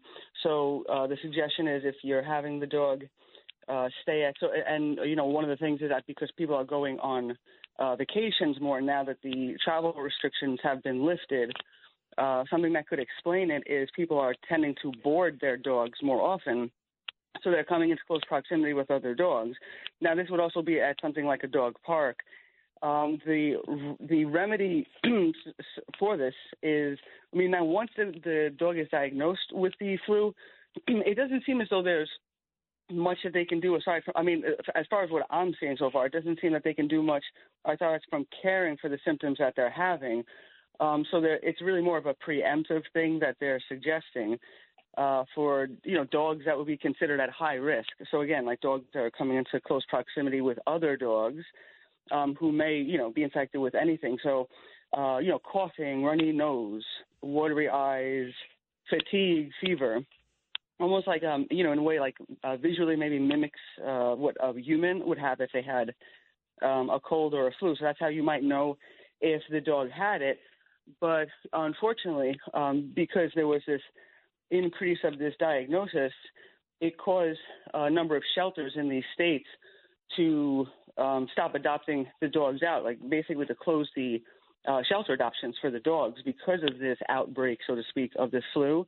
So it's been bad news for shelter dogs in these states. Do they sneeze like a human?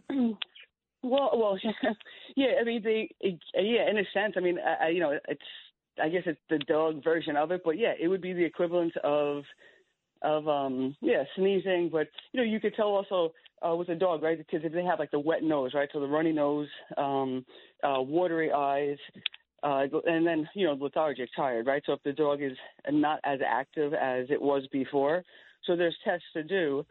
And I guess the suggestion is, maybe that this is going to be helpful. Now, again, but I think unfortunately, there's very little information so far on how helpful these things might be, because they're talking about these two strains, and one of the strains originated in horses and then somehow spread to greyhounds. The other strain, this is really weird, it started off in birds, then it was found in dogs in South Korea, and now it's found here. So, again, this level of interconnectedness, when something happens in one country, I mean, these animals are being sold for varieties of purposes, food, water, research, whatever they're getting here. So if something bad is going on in another country with the animals, it will work its way here at some point. Well, so we're in the middle of flu season here, in addition to having COVID-19 continue and RSV, respiratory problems.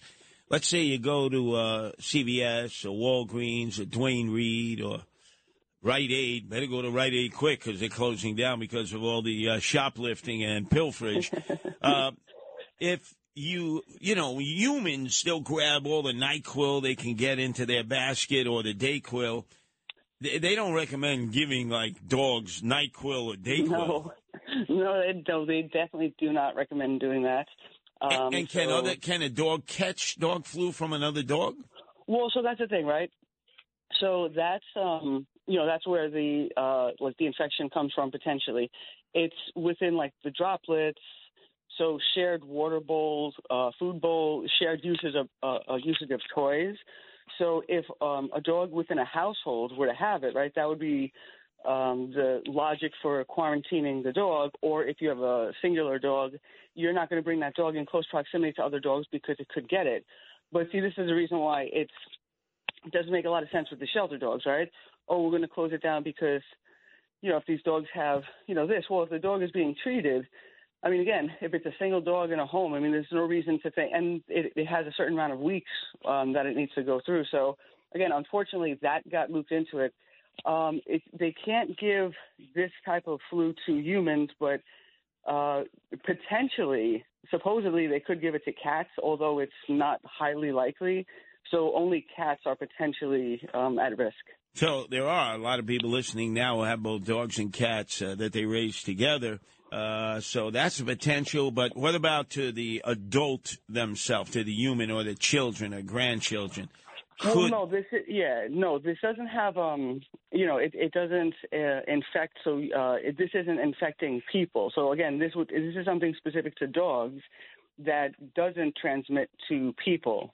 And again, I think people can, get their dogs' immunity down. They're susceptible to people flu, but no, this is just specific to dogs. And why is it dogs don't merit having a fancy name on this flu? Why is it just called dog flu? Yeah, and actually, it's even less fancy than that. It has like these couple like little letter and number designations to it, H3 something. Yeah, nothing that you would possibly know what it is. But if they just use the originating source, it would be, horse and bird flu is kind of what it is. It's varieties of those. Horse and bird flu. So now that you've complicated this, I thought it pretty much they couldn't transmit. They could transmit this to Mr. Ed or to birds? Well, yeah, and there you go. And that's the thing. So, the conversation obviously is within the vacuum of the pet, the household, the normal interactions that people have, because everything's people-centered. Oh, our interactions with the dogs. But, yeah, these came from horses in the first place, and then birds, and then it was in South Korea. So, again, there's a lot of animals that are affected by this. So is this, with all the bird flu we've seen, they've slaughtered hundreds of thousands of birds, obviously, that are kept in these farming-style industrial complexes so that we can have chicken or you can have a goose or duck or turkey. Is that also one of the reasons that it spreads to flocks? You know what? And again, part of that I think is really the fault of government bailouts. Really, is what this comes down to, because there are some animals where they have a small percentage that are testing positive for these new variants of things, right? So again, it's not even a for sure protocol they have set up to know how they can handle it, but because they get the ability to get a claim from the government, it's like 80% of market rate of what they would be selling. It's easier for them to just cull the herd. That's a nice way of saying just kill everything, instead of having to do. I mean, think about it. You have the ability to do some extensive testing and see, okay, how much is affected. There could be some research done here. Instead, they're just killing them because they're getting paid, like for these claims, like these insurance claims. So, I mean, that's a problem. They don't have to really show that they're being diagnosed in any great level, and I think that's been helpful, this sort of like fear that they're able to spread into all these different food sources, contamination, but there's no proof that they have to put forward. That there's no way to check, is this legitimate?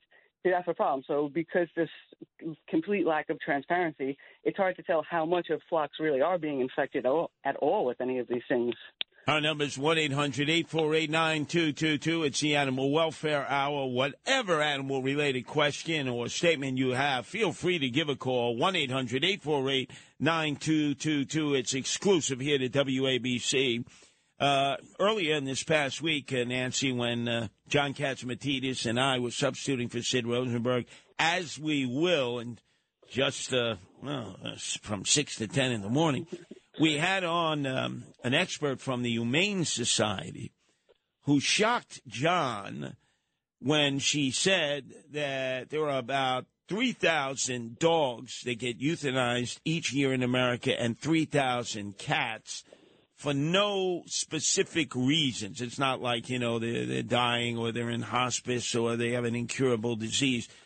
They just get slaughtered, destroyed, because the shelters turn into an assembly line.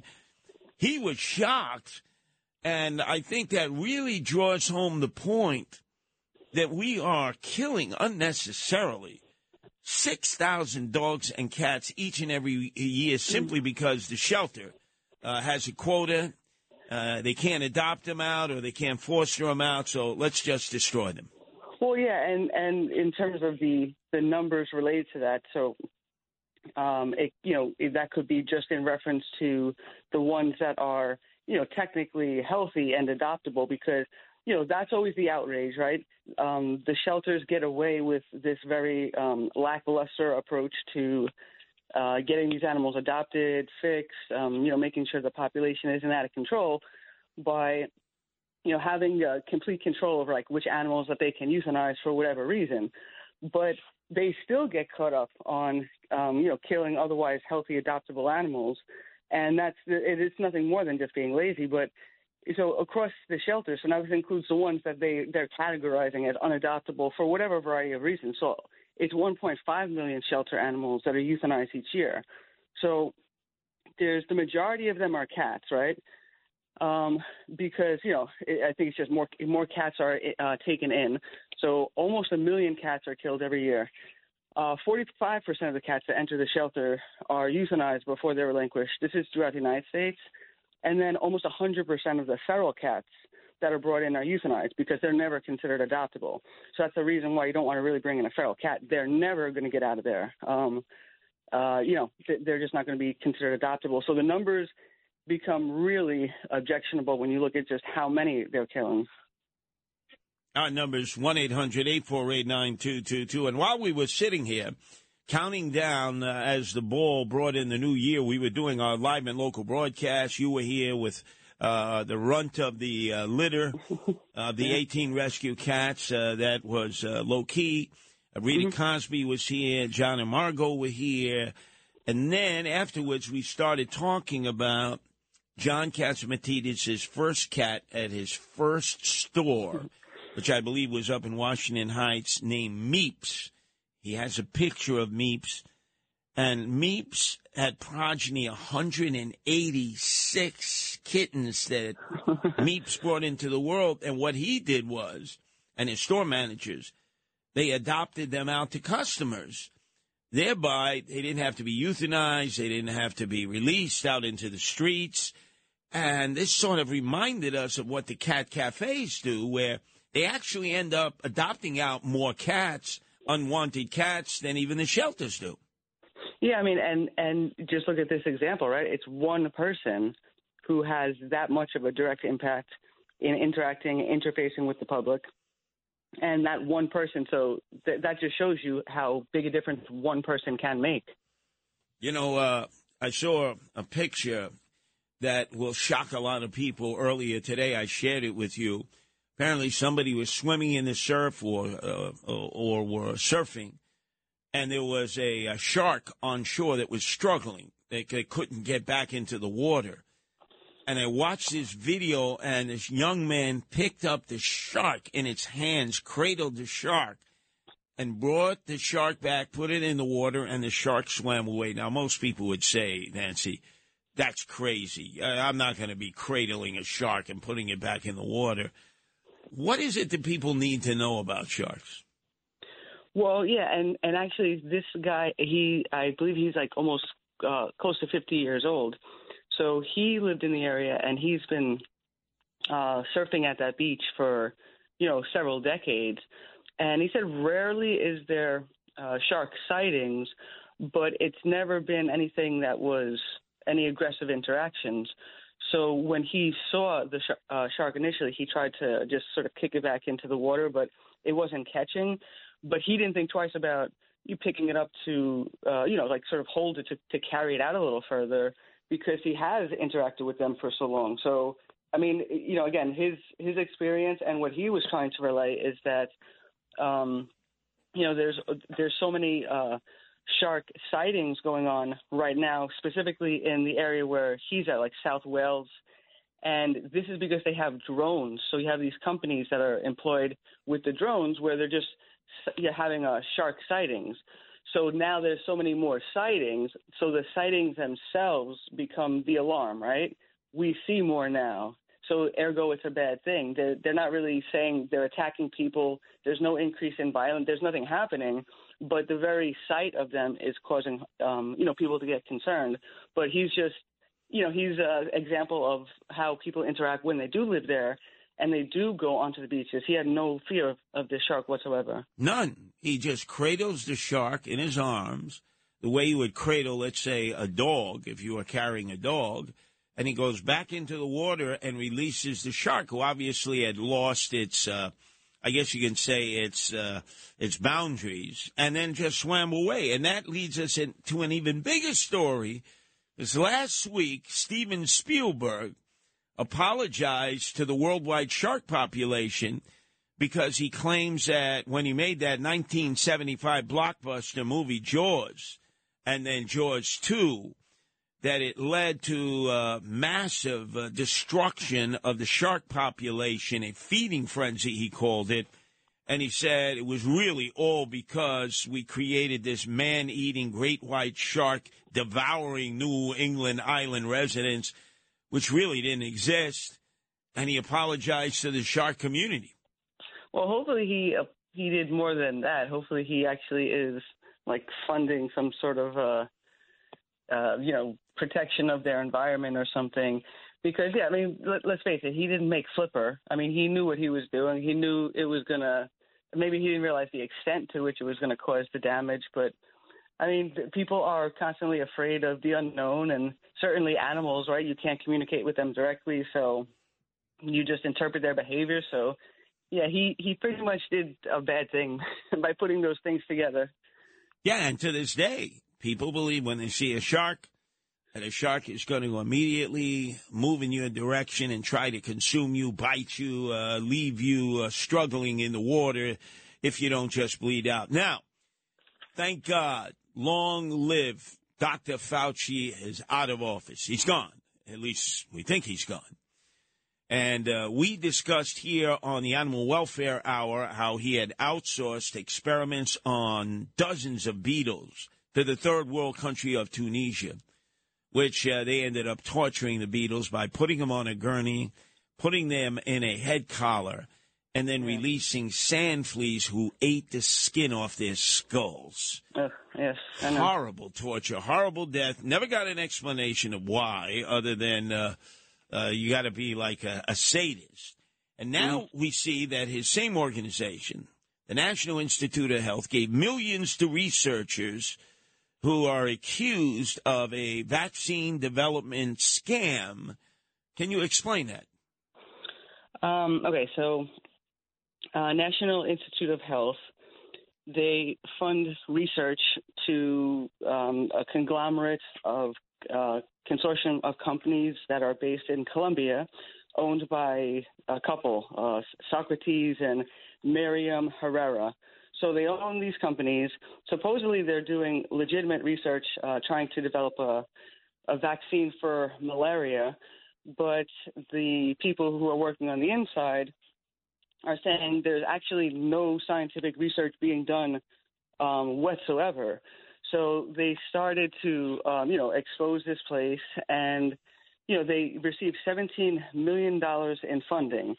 And part of the reason why this thing has, gone under the radar for so long is because when research is done in the United States, as bad as it is, there's still minimum requirements where they're doing annual inspections, and if there's anything incorrect or the animals are being abused or there's no legitimate research, these things would be reported, and then the funding would be pulled. When they fund this research in foreign countries, those requirements don't apply. So they're not going to have any oversight. So in 2022, they funded 700 grants, over $200 million to foreign companies. So again, this is money that they're not able to track whatsoever. They can't have any oversight whatsoever about this. And it's to the point where they weren't even keeping any medical records about these testing that they're doing. So this is a problem. And the only recourse left to these people who are exposing, because again, it really came down to exposing the abuse against the animals, which is that, they're being kept, no windows, no airflow, the big population in a small cage. So it was brought forward because of the animal abuse. The funding by the U.S. government is a secondary story, but their only recourse, because they can't go to the U.S. government because they don't have this protocol in place, is that they have to report it to the Colombian AG. So surprise, surprise, no charges were filed. It's okay. So now that's the problem. They get the funding, and unless it gets pulled, this will just continue to happen. So they shouldn't be able to outsource any of this type of animal testing, because this is exactly what's going to happen every time. Well, there's one thing that we have to impose. We're going to have to lobby for this, Nancy, along with other animal lovers, is that with the demise of Fauci, thank God he's gone. Yes, thank God. Since Ronald Reagan was president, he's been there. And it'll be interesting to see how often they outsource the torture of animals, supposedly for experimental reasons that would lead to cures, for baldness, for impotency, or whatever the nonsense they said. Why they were outsourcing it to third world countries that they knew had no standards, that would torture these animals, and for what reason, and force him. Now, the whole focus now is the Republicans will be in power. They hate Fauci, but they'll never call him up to the Hill to explain animal experimentation and torture in foreign countries that we supported. They'll be like, oh, the Wuhan, why did you send money to their biological weapons lab? They'll never deal with this issue, which apparently is systemic. We do this all over the world. We outsource our tax dollars to laboratories in third world countries because we know they can do things that we're not permitted to do, all in the name of science. And it's nothing more than torture. Yeah, I mean, and if it was done here, it would be protested against, and it wouldn't occur. And the complete lack of any medical evidence. See, that's the problem. It's not even that they're doing something that's, since we've spoken about this before in a number of ways, the fact that this funding continues to exist and the money continues to go to them, no matter what, they have a certain amount to be allotted. And there's, apparently it doesn't matter, what if there's any efficacy in their testing. So it's a problem. This is where the funding needs to get pulled from them because they're being irresponsible with it. So minimum, you shouldn't be funding anything to any of these foreign testing agencies. That's a very easy solution. I mean, you don't have to think about that one long, but, it should be done immediately. Not one of these things that takes a committee and we got to talk about it and let's vote on it 5 years from now. Like, that's an easy solution today that can happen. Now, a lot of people do realize now, because we've done a few programs here in the Animal Welfare Hour where I've related to them that your nickname is Lone Wolf and that you love wolves. And I see there was this huge article in the Wall Street Journal in which they tracked this lone gray wolf's journey. And it gave us some insight on how the wolves live because they have mates. They mate for life. And they have a lot of human characteristics. Yeah, this is studies of wolves that live in the Minnesota area. I think this is an example of sort of responsible, observation of animals, right? So it's not aggressive testing. It's just looking at animals within their natural environment. What they're trying to do, they also have like GPS things attached to 1 to 2 members of 16 established colonies that they have of these wolf packs. So they're monitoring them. They're seeing, where they travel to, able to see like their eating patterns, procreating patterns, things like that. But so what happened was there was, like a lot of fear. So again, a lot of fear previously that these were very aggressive, threatening animals. So they were overhunted to the point of almost being completely extinct and were declared endangered at the end of the 70s. So now the population's been increasing, and so now it's they're, at least in that area, they're fine. But I think what was really very telling about what these studies have shown, they do have the impact. So it says that in the park where the wolves live, the population, it's thrived since the 80s without them overrunning the landscape or throwing the ecosystem off balance. So again, the population stabilized where it should be, and they just letting them be. So again, they're not directly intervening right here. They're just allowing the population to be unfettered and also, monitoring them. So, this is why you don't necessarily need to get involved all the time with these, hunt, like what they're trying to do in New Jersey. Oh, let's hunt the bears. It's not going to work. It doesn't make any sense. And it's just, it's better just to sort of monitor where they're going, what's going on, because we do coexist with them. So it would be easier because we can work with the fact that they're already there. And while we're doing that, what we should be doing is doing everything to make sure that they're, not having, excessive amounts of babies. Like that's the whole goal of everything. You want to spay and neuter as much as possible. You want to do things that are going to keep the population down on its own. That will alleviate all of these problems. Our number's 1-800-848-9222. When we return to the Animal Welfare Hour, we'll be taking your calls in terms of whatever it is that's on your mind. The Curtis Sliwa Show presents Curtis's Ark with Nancy Sliwa. Now, with Nancy Sliwa, here's Curtis Sliwa. Okay, Nancy, to the phones we go. It's Jack who's calling from New Jersey. Your turn to be heard here at WABC, Jack. How are you, Curtis and Nancy? Just a quick correction. When you spoke to the individual at the Humane Society, they said it was 3 million dogs and 3 million cats that were euthanized. That is correct. What? No. I think Nancy was referring to. No, I think he's saying what you were saying. You said 3,000. Right. Remember? Correct.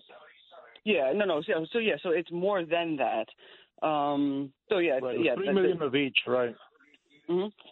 But see, Jack, you got your radio on. It's doing reverb. It's like you're dribbling between Nancy and myself. It's rebounding off the arena floor to the arena roof.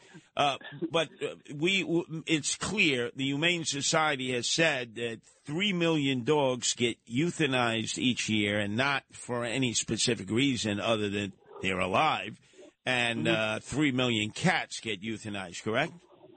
Right. They were blaming puppy mills, of course, for a lot of this. They were also saying that a lot of people give up the dogs when they can't afford to either get them fixed with the veterinarians and so forth and so on. Well, I think that's the danger, Jack, in that people have been conditioned that if they surrender their dog or cat or other animal to a shelter, that they are going to try to find them the home of their own. And that's not always the case. So if you're planning on surrendering your dog and cat, try to find somebody else who will care for them. I can understand you might be going into the hospital, you have an illness, you can't afford the feeding or the medication necessary or the vet trips. But the last thing you should ever do is surrender your animal, who I'm assuming is a friend and a member of your family, to a shelter, because that would be similar to when a coronavirus first hit, Nancy, if you remember, in March of 2020, and we saw the hospitals overloaded and people were bringing their loved ones into the emergency rooms.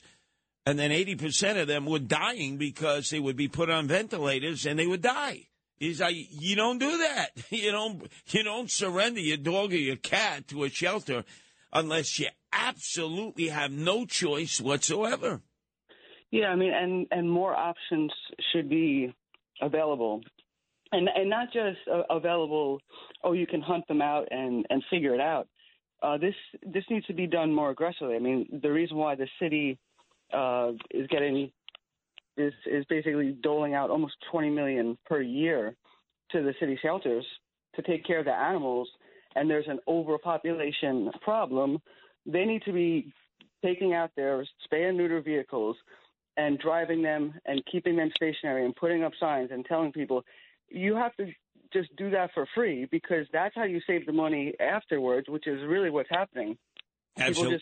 And they have them, and then after they have a few litters or a few puppies, and then they don't want them anymore, it takes them a while before they realize, I can't sustain this constant litters. And then by then, there's already like 15 dogs or cats out there, and they're just relinquishing one. Meanwhile, there's 15 more out there. And it's not good for the female pet because she can only have so many litters before it just saps the energy out of her, causes her to have medical issues, and causes her an unnecessary early death. Let's go to Pat in Westchester. Your turn to be heard here on the Animal Welfare Hour at WABC, Pat. Nancy, how are you? Good. I've been dying to talk to you. My son-in-law worked at Jacoby Hospital 12 years ago. And, at all those sites, when they're putting up a building, there are a lot of cats. Yeah. So he would have all the construction workers bring in food for them, the next day when they come in and all like that. And they'd come over and feed them. So after a month or so, the super comes and says, Bennett, I hate to tell you this, but the exterminator is coming around in a couple of days. He says, could you put them off just for a couple of days? I'll work something out. He calls my daughter on the phone, and he says, listen, they're going to She says, well, do what you feel like doing, Bennett, like that. They went out that night with the biggest cage they could find. He brings it to work the next day. He puts the mother cat in, and he puts 5 of her babies in.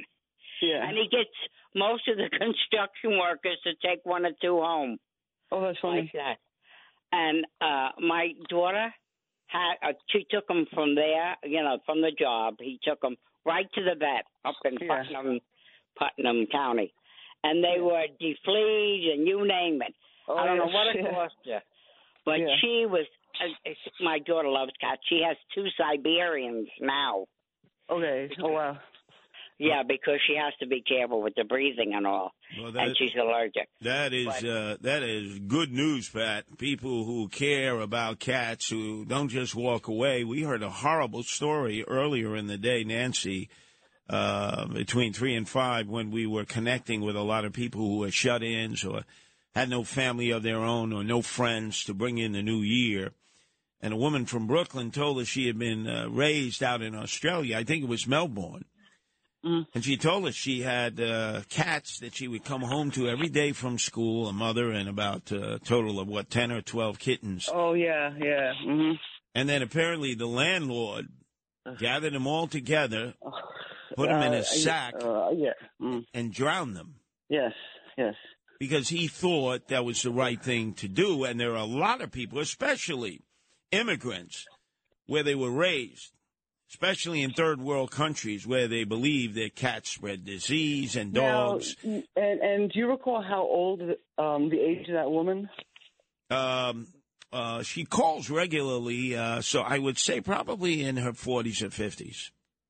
Yeah. Okay. Well, yes, and she was talking about this, and the way she speaks about it, she's still traumatized by it, and that's this is another reason too why, speaking about animal abuse, it's very important to call that out and to make sure you don't allow people to abuse animals, because when children are growing up in households and they're witnessing this and they know that it's wrong, but they can't do anything about it, I mean, these kids are being traumatized. So there's a reason to get proactively involved. Oh, no, I'm not going to take, that's their pet. Oh, I don't care. No. What do you think these kids are seeing? And, and again, this is going to develop issues with them growing up too, right? I can't defend my pet. Oh, I love my dog, but daddy's kicking. This is important. These are important issues in society we need to address. Well, it's interesting. We see there's this ongoing discussion about how young men in prison or in jails, how many of them are dyslexic. So we have Mayor Eric Adams and Jumaane Williams, the public advocate, are saying, about 60% of them are dyslexic. That may well be. But they're not dealing with the bigger issue of what leads to violence. You talk to young men, as I have, who are doing long-time sentences of, and I say long time because nowadays 2 years is considered a long time, 2, 4, 5 for serious assault, attempted murder. You go to death row. And you have conversations with them, and you learn certain things. Okay, a lot of them can't read or write. Yes, a lot of them are dyslexic. But a lot of them started by torturing animals. People knew about it, didn't do anything about it. Yeah. And it escalated from animals to family members to workers to strangers until the point where they became a total psychotic killer that had almost to be put down. When we had a death penalty, they'd be put down. Here they'd be in Sing Sing, Ossining, and they'd have to fire up old Sparky. They don't do it anymore in New York State or New Jersey or most states. But and we consider ourselves to be so progressive, and yet that question is never addressed.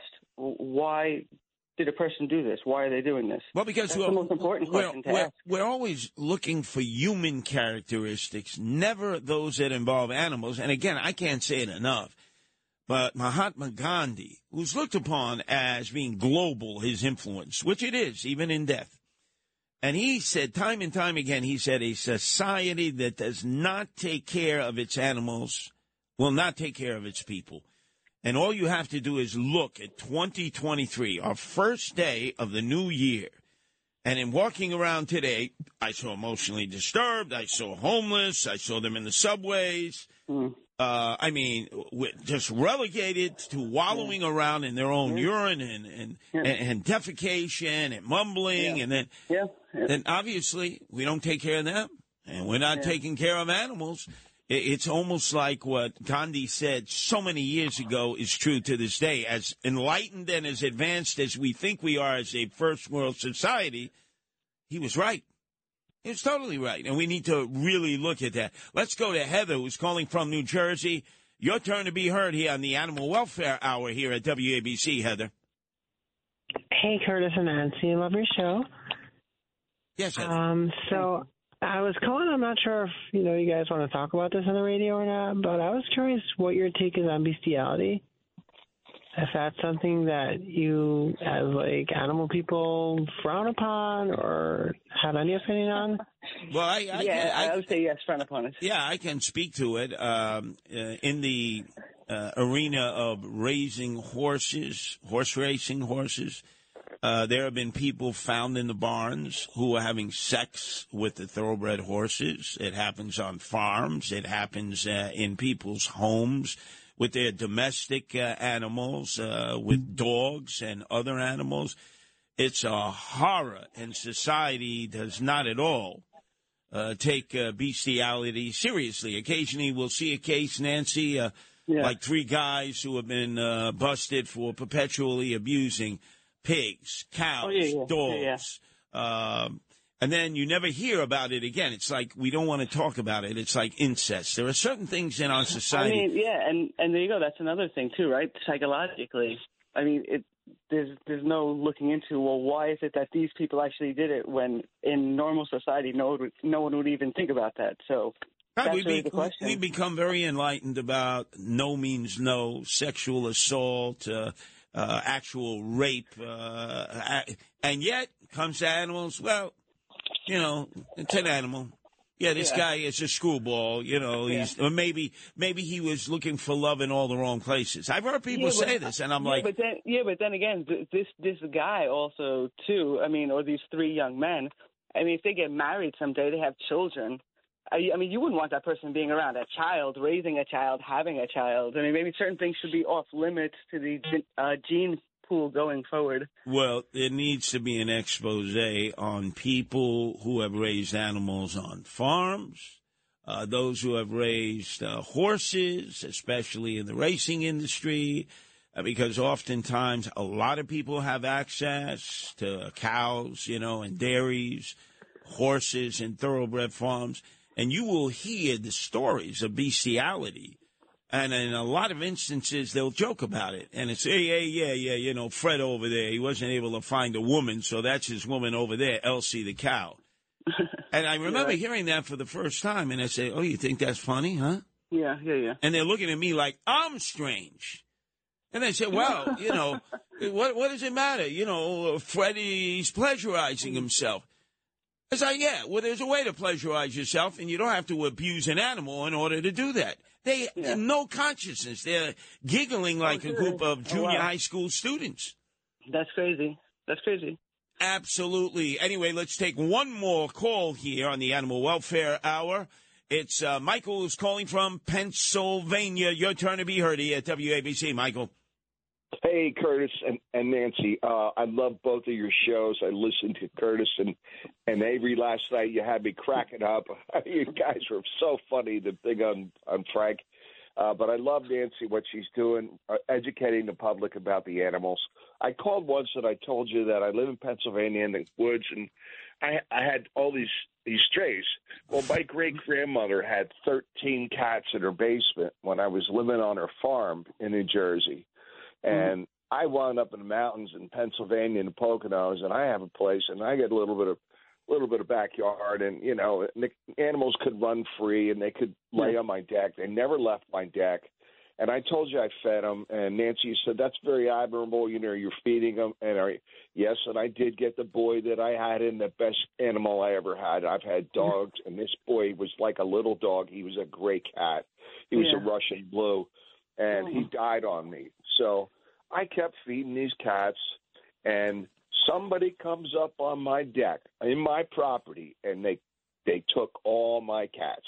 Oh, God. I'm guessing they're front platers because nobody around here – I lived around here for over 30 years. No one ever bothered my animals or me. And this was on your property? Yes. They wow. came onto my property. And who was it? I'm guessing they're front platers, newly arrived from New York, New Jersey, with the front plate, you know, in the car. I call them front platers. No, you're right. You're right. Hey, look, Michael, recently, and we threaten these people.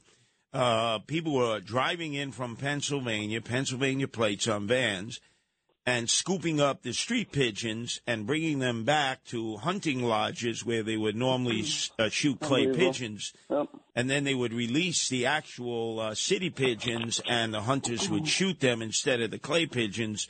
And we put out a threat. Well, I put out a threat of what we would do to them with the guardian angels if we found them collecting the pigeons. You know, they were scooping them up with these big nets, and nobody was doing anything. They'd coming into our city, stealing our city pigeons to take them out to a lodge, a bird hunting lodge, where normally they would shoot clay pigeons, no problem, shotgun, clay pigeons. Yeah. But now the hunters were promising them, oh, yeah, I'll give you money if you can get pigeons, and we can shoot real pigeons instead of clay pigeons. And that pretty much stopped, because what we were prepared to do to them, I cannot say over the airwaves. Let's just say that those vehicles, all the tires would have been punctured, and they would have had to find a different way back to Pennsylvania. Do I make myself clear on that? Old school remedies in defense of the street pigeons. I know a lot of them, people listening right now, say, oh, you should have let them. Take all the street pigeons. That's a double oof-ah. Anyway, Nancy, if folks would like to continue to engage you in conversation on all animal welfare issues, how can they do so? Well, they can visit guardianangels.org and go to the Animal Protection tab, or they can email me directly, nancy@guardianangels.org. And you should be. I'm going to check on this because, you know, these deadbeats, these slackers here at WABC, you know, the people behind the scenes, oh, can I have another day off? Supposedly, there's going to be a special podcast, or it's already up, which is just on the animal welfare issues that we discuss each week. Oh, fantastic. You gave them a picture. What is the picture, Nancy? Well, let's see. That's of you and me? Is it the cat shelter? Yes. So that's the cat shelters that we made and distributed for cats during the winter time. So if you go to WABCRadio.com, it should be listed there. There are a hell of a lot of podcasts listed. Many that probably never get listened to. I don't know why they're there, but they are. But this one, I know people have asked me time and time again, oh, I want to share this. So go to WABCRadio.com, and for any reason, if it's not up, I will declare war against the podcasting unit here, and I will make sure that it is remedied. So the next time we're back with all of you, next Sunday, same time, same place, every week, Sunday nights, 11 to 12, it is the Animal Welfare Hour featuring Nancy Sliwa. And up next, animal lover extraordinaire himself, fresh in from Pomona in Rockland County, where it's so white out there, even the lawn jockeys are white, Dominic Carter. New York's talk station with the king of New York, Curtis Sliwa, 77 WABC. I have one thing to say. You better work.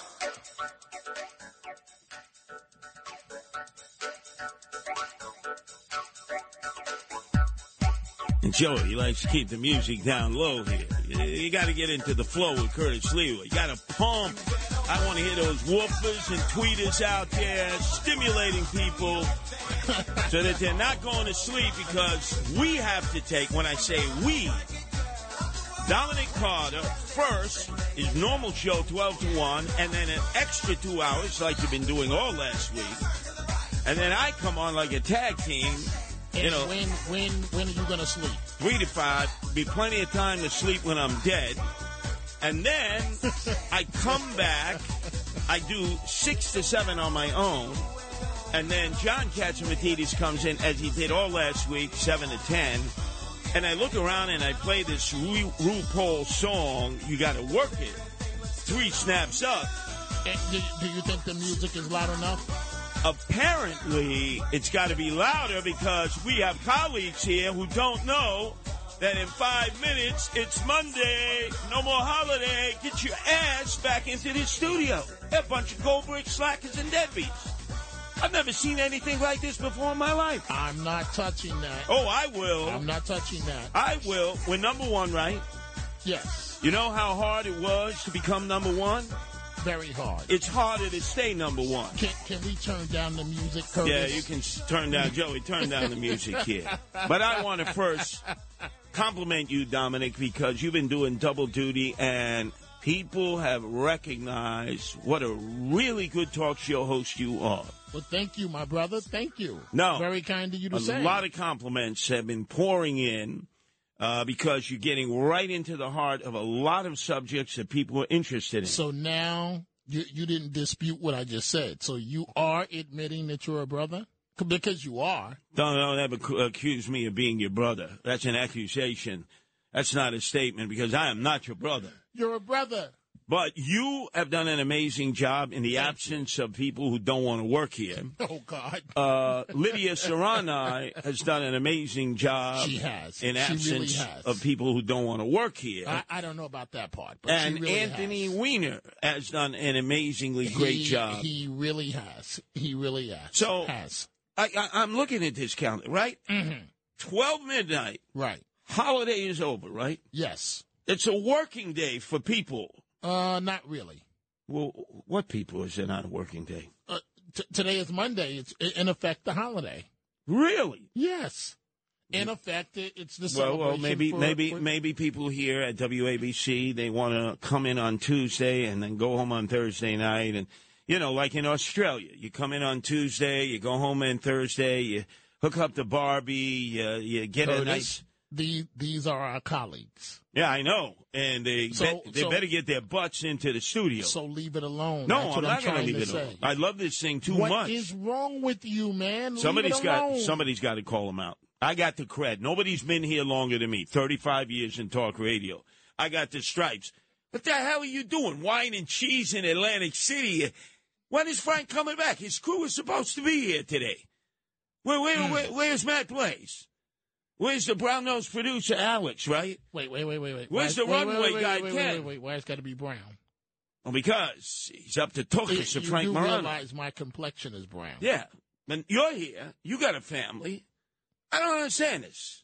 See, I'm trying to divert you off the topic, and no matter what I say, you are staying on Damn right, because I know what it takes to be number one. It's happened to me in 35 years. I know what it's like to be down in the basement. I know what it was like to be on the cusp of being destroyed as a radio station by our previous owners. And this thing of ours is not going to be here forever if people just take it for granted, like, I'll come in when I want to. Okay. Are there any issues you want to talk about? Yeah. The issue is work. I know W-O-R-K. I know what to do. You know what these hipsters and millennials do? Let me tell you, the crew I had before. I want to Netflix my life away. Let me binge watch. Let me put up my social networking. Oh, you know what I had earlier today at Denny's? I had the Grand Slam, and I had strawberries on it, and they post that. Like, who cares? Hey, you want to hear something a little different? So I'm in Rhode Island, right? Yes. And I order on the phone something to eat, right? And I don't know the difference between Denny's and IHOP. And I'm like, I want the Grand Slam. Hold on a second. And they're like, sir. No. Black people go to IHOP. Oh, let's define that. Here we on go. A Sunday morning, here we go. The brothers and sisters are going around the block after church at IHOP. White Castles. No, not in the morning. Not in the morning. Actually, IHOP, I prefer IHOP over the Denny's. They do it better. They do breakfast better. The only place I've ever had actually a better breakfast is in the jail in Forsyth County in Georgia, where the CEOs gave me 2 servings. They had the pancakes. Oh, boy. They had the eggs. And they said, yo, you and Bull Wiggins was arrested with me with the GBI, the Georgia Bureau of Investigation. Would you like, Mr. Sliwa, would you like another serving of breakfast? Oh, boy. Because if you're not going to eat it, we are. But Waffle House takes them all. Yes. Waffle House. Oh, yeah. No, not that it's better. It's cheaper. And more good grease. Oh, and everyone in Waffle House does not have teeth. I finally got you off the chef, topic. The waiter, the waitress, the customers, and they all come out of 3-eyed fornicating trailer parks in order to make a living, and they give you endless watered-down coffee. Oh, man, Waffle House, man, that's a dream come true. Love you, man. I mean, imagine you're out there, you're at a Motel 6 or a Super 8, and right next door is a Waffle House. That's the trifecta. My brother, I love you. No, you're not my brother, and I don't do that. I don't exchange love with men. Later. This is Greg Kelly for Priority Gold. What does it mean to be America's precious metals dealer? It means that you're in touch with the hearts and minds of those who love this country, value our freedom, and want to protect the future. Priority Gold is that precious metals dealer. They've helped thousands of Americans back their retirement with solid gold and silver. Call Priority Gold at 888-506-6439. Receive free shipping, free storage, a free investment guide, and one of the best purchase experiences in the industry. Call now or go to PriorityGold.com.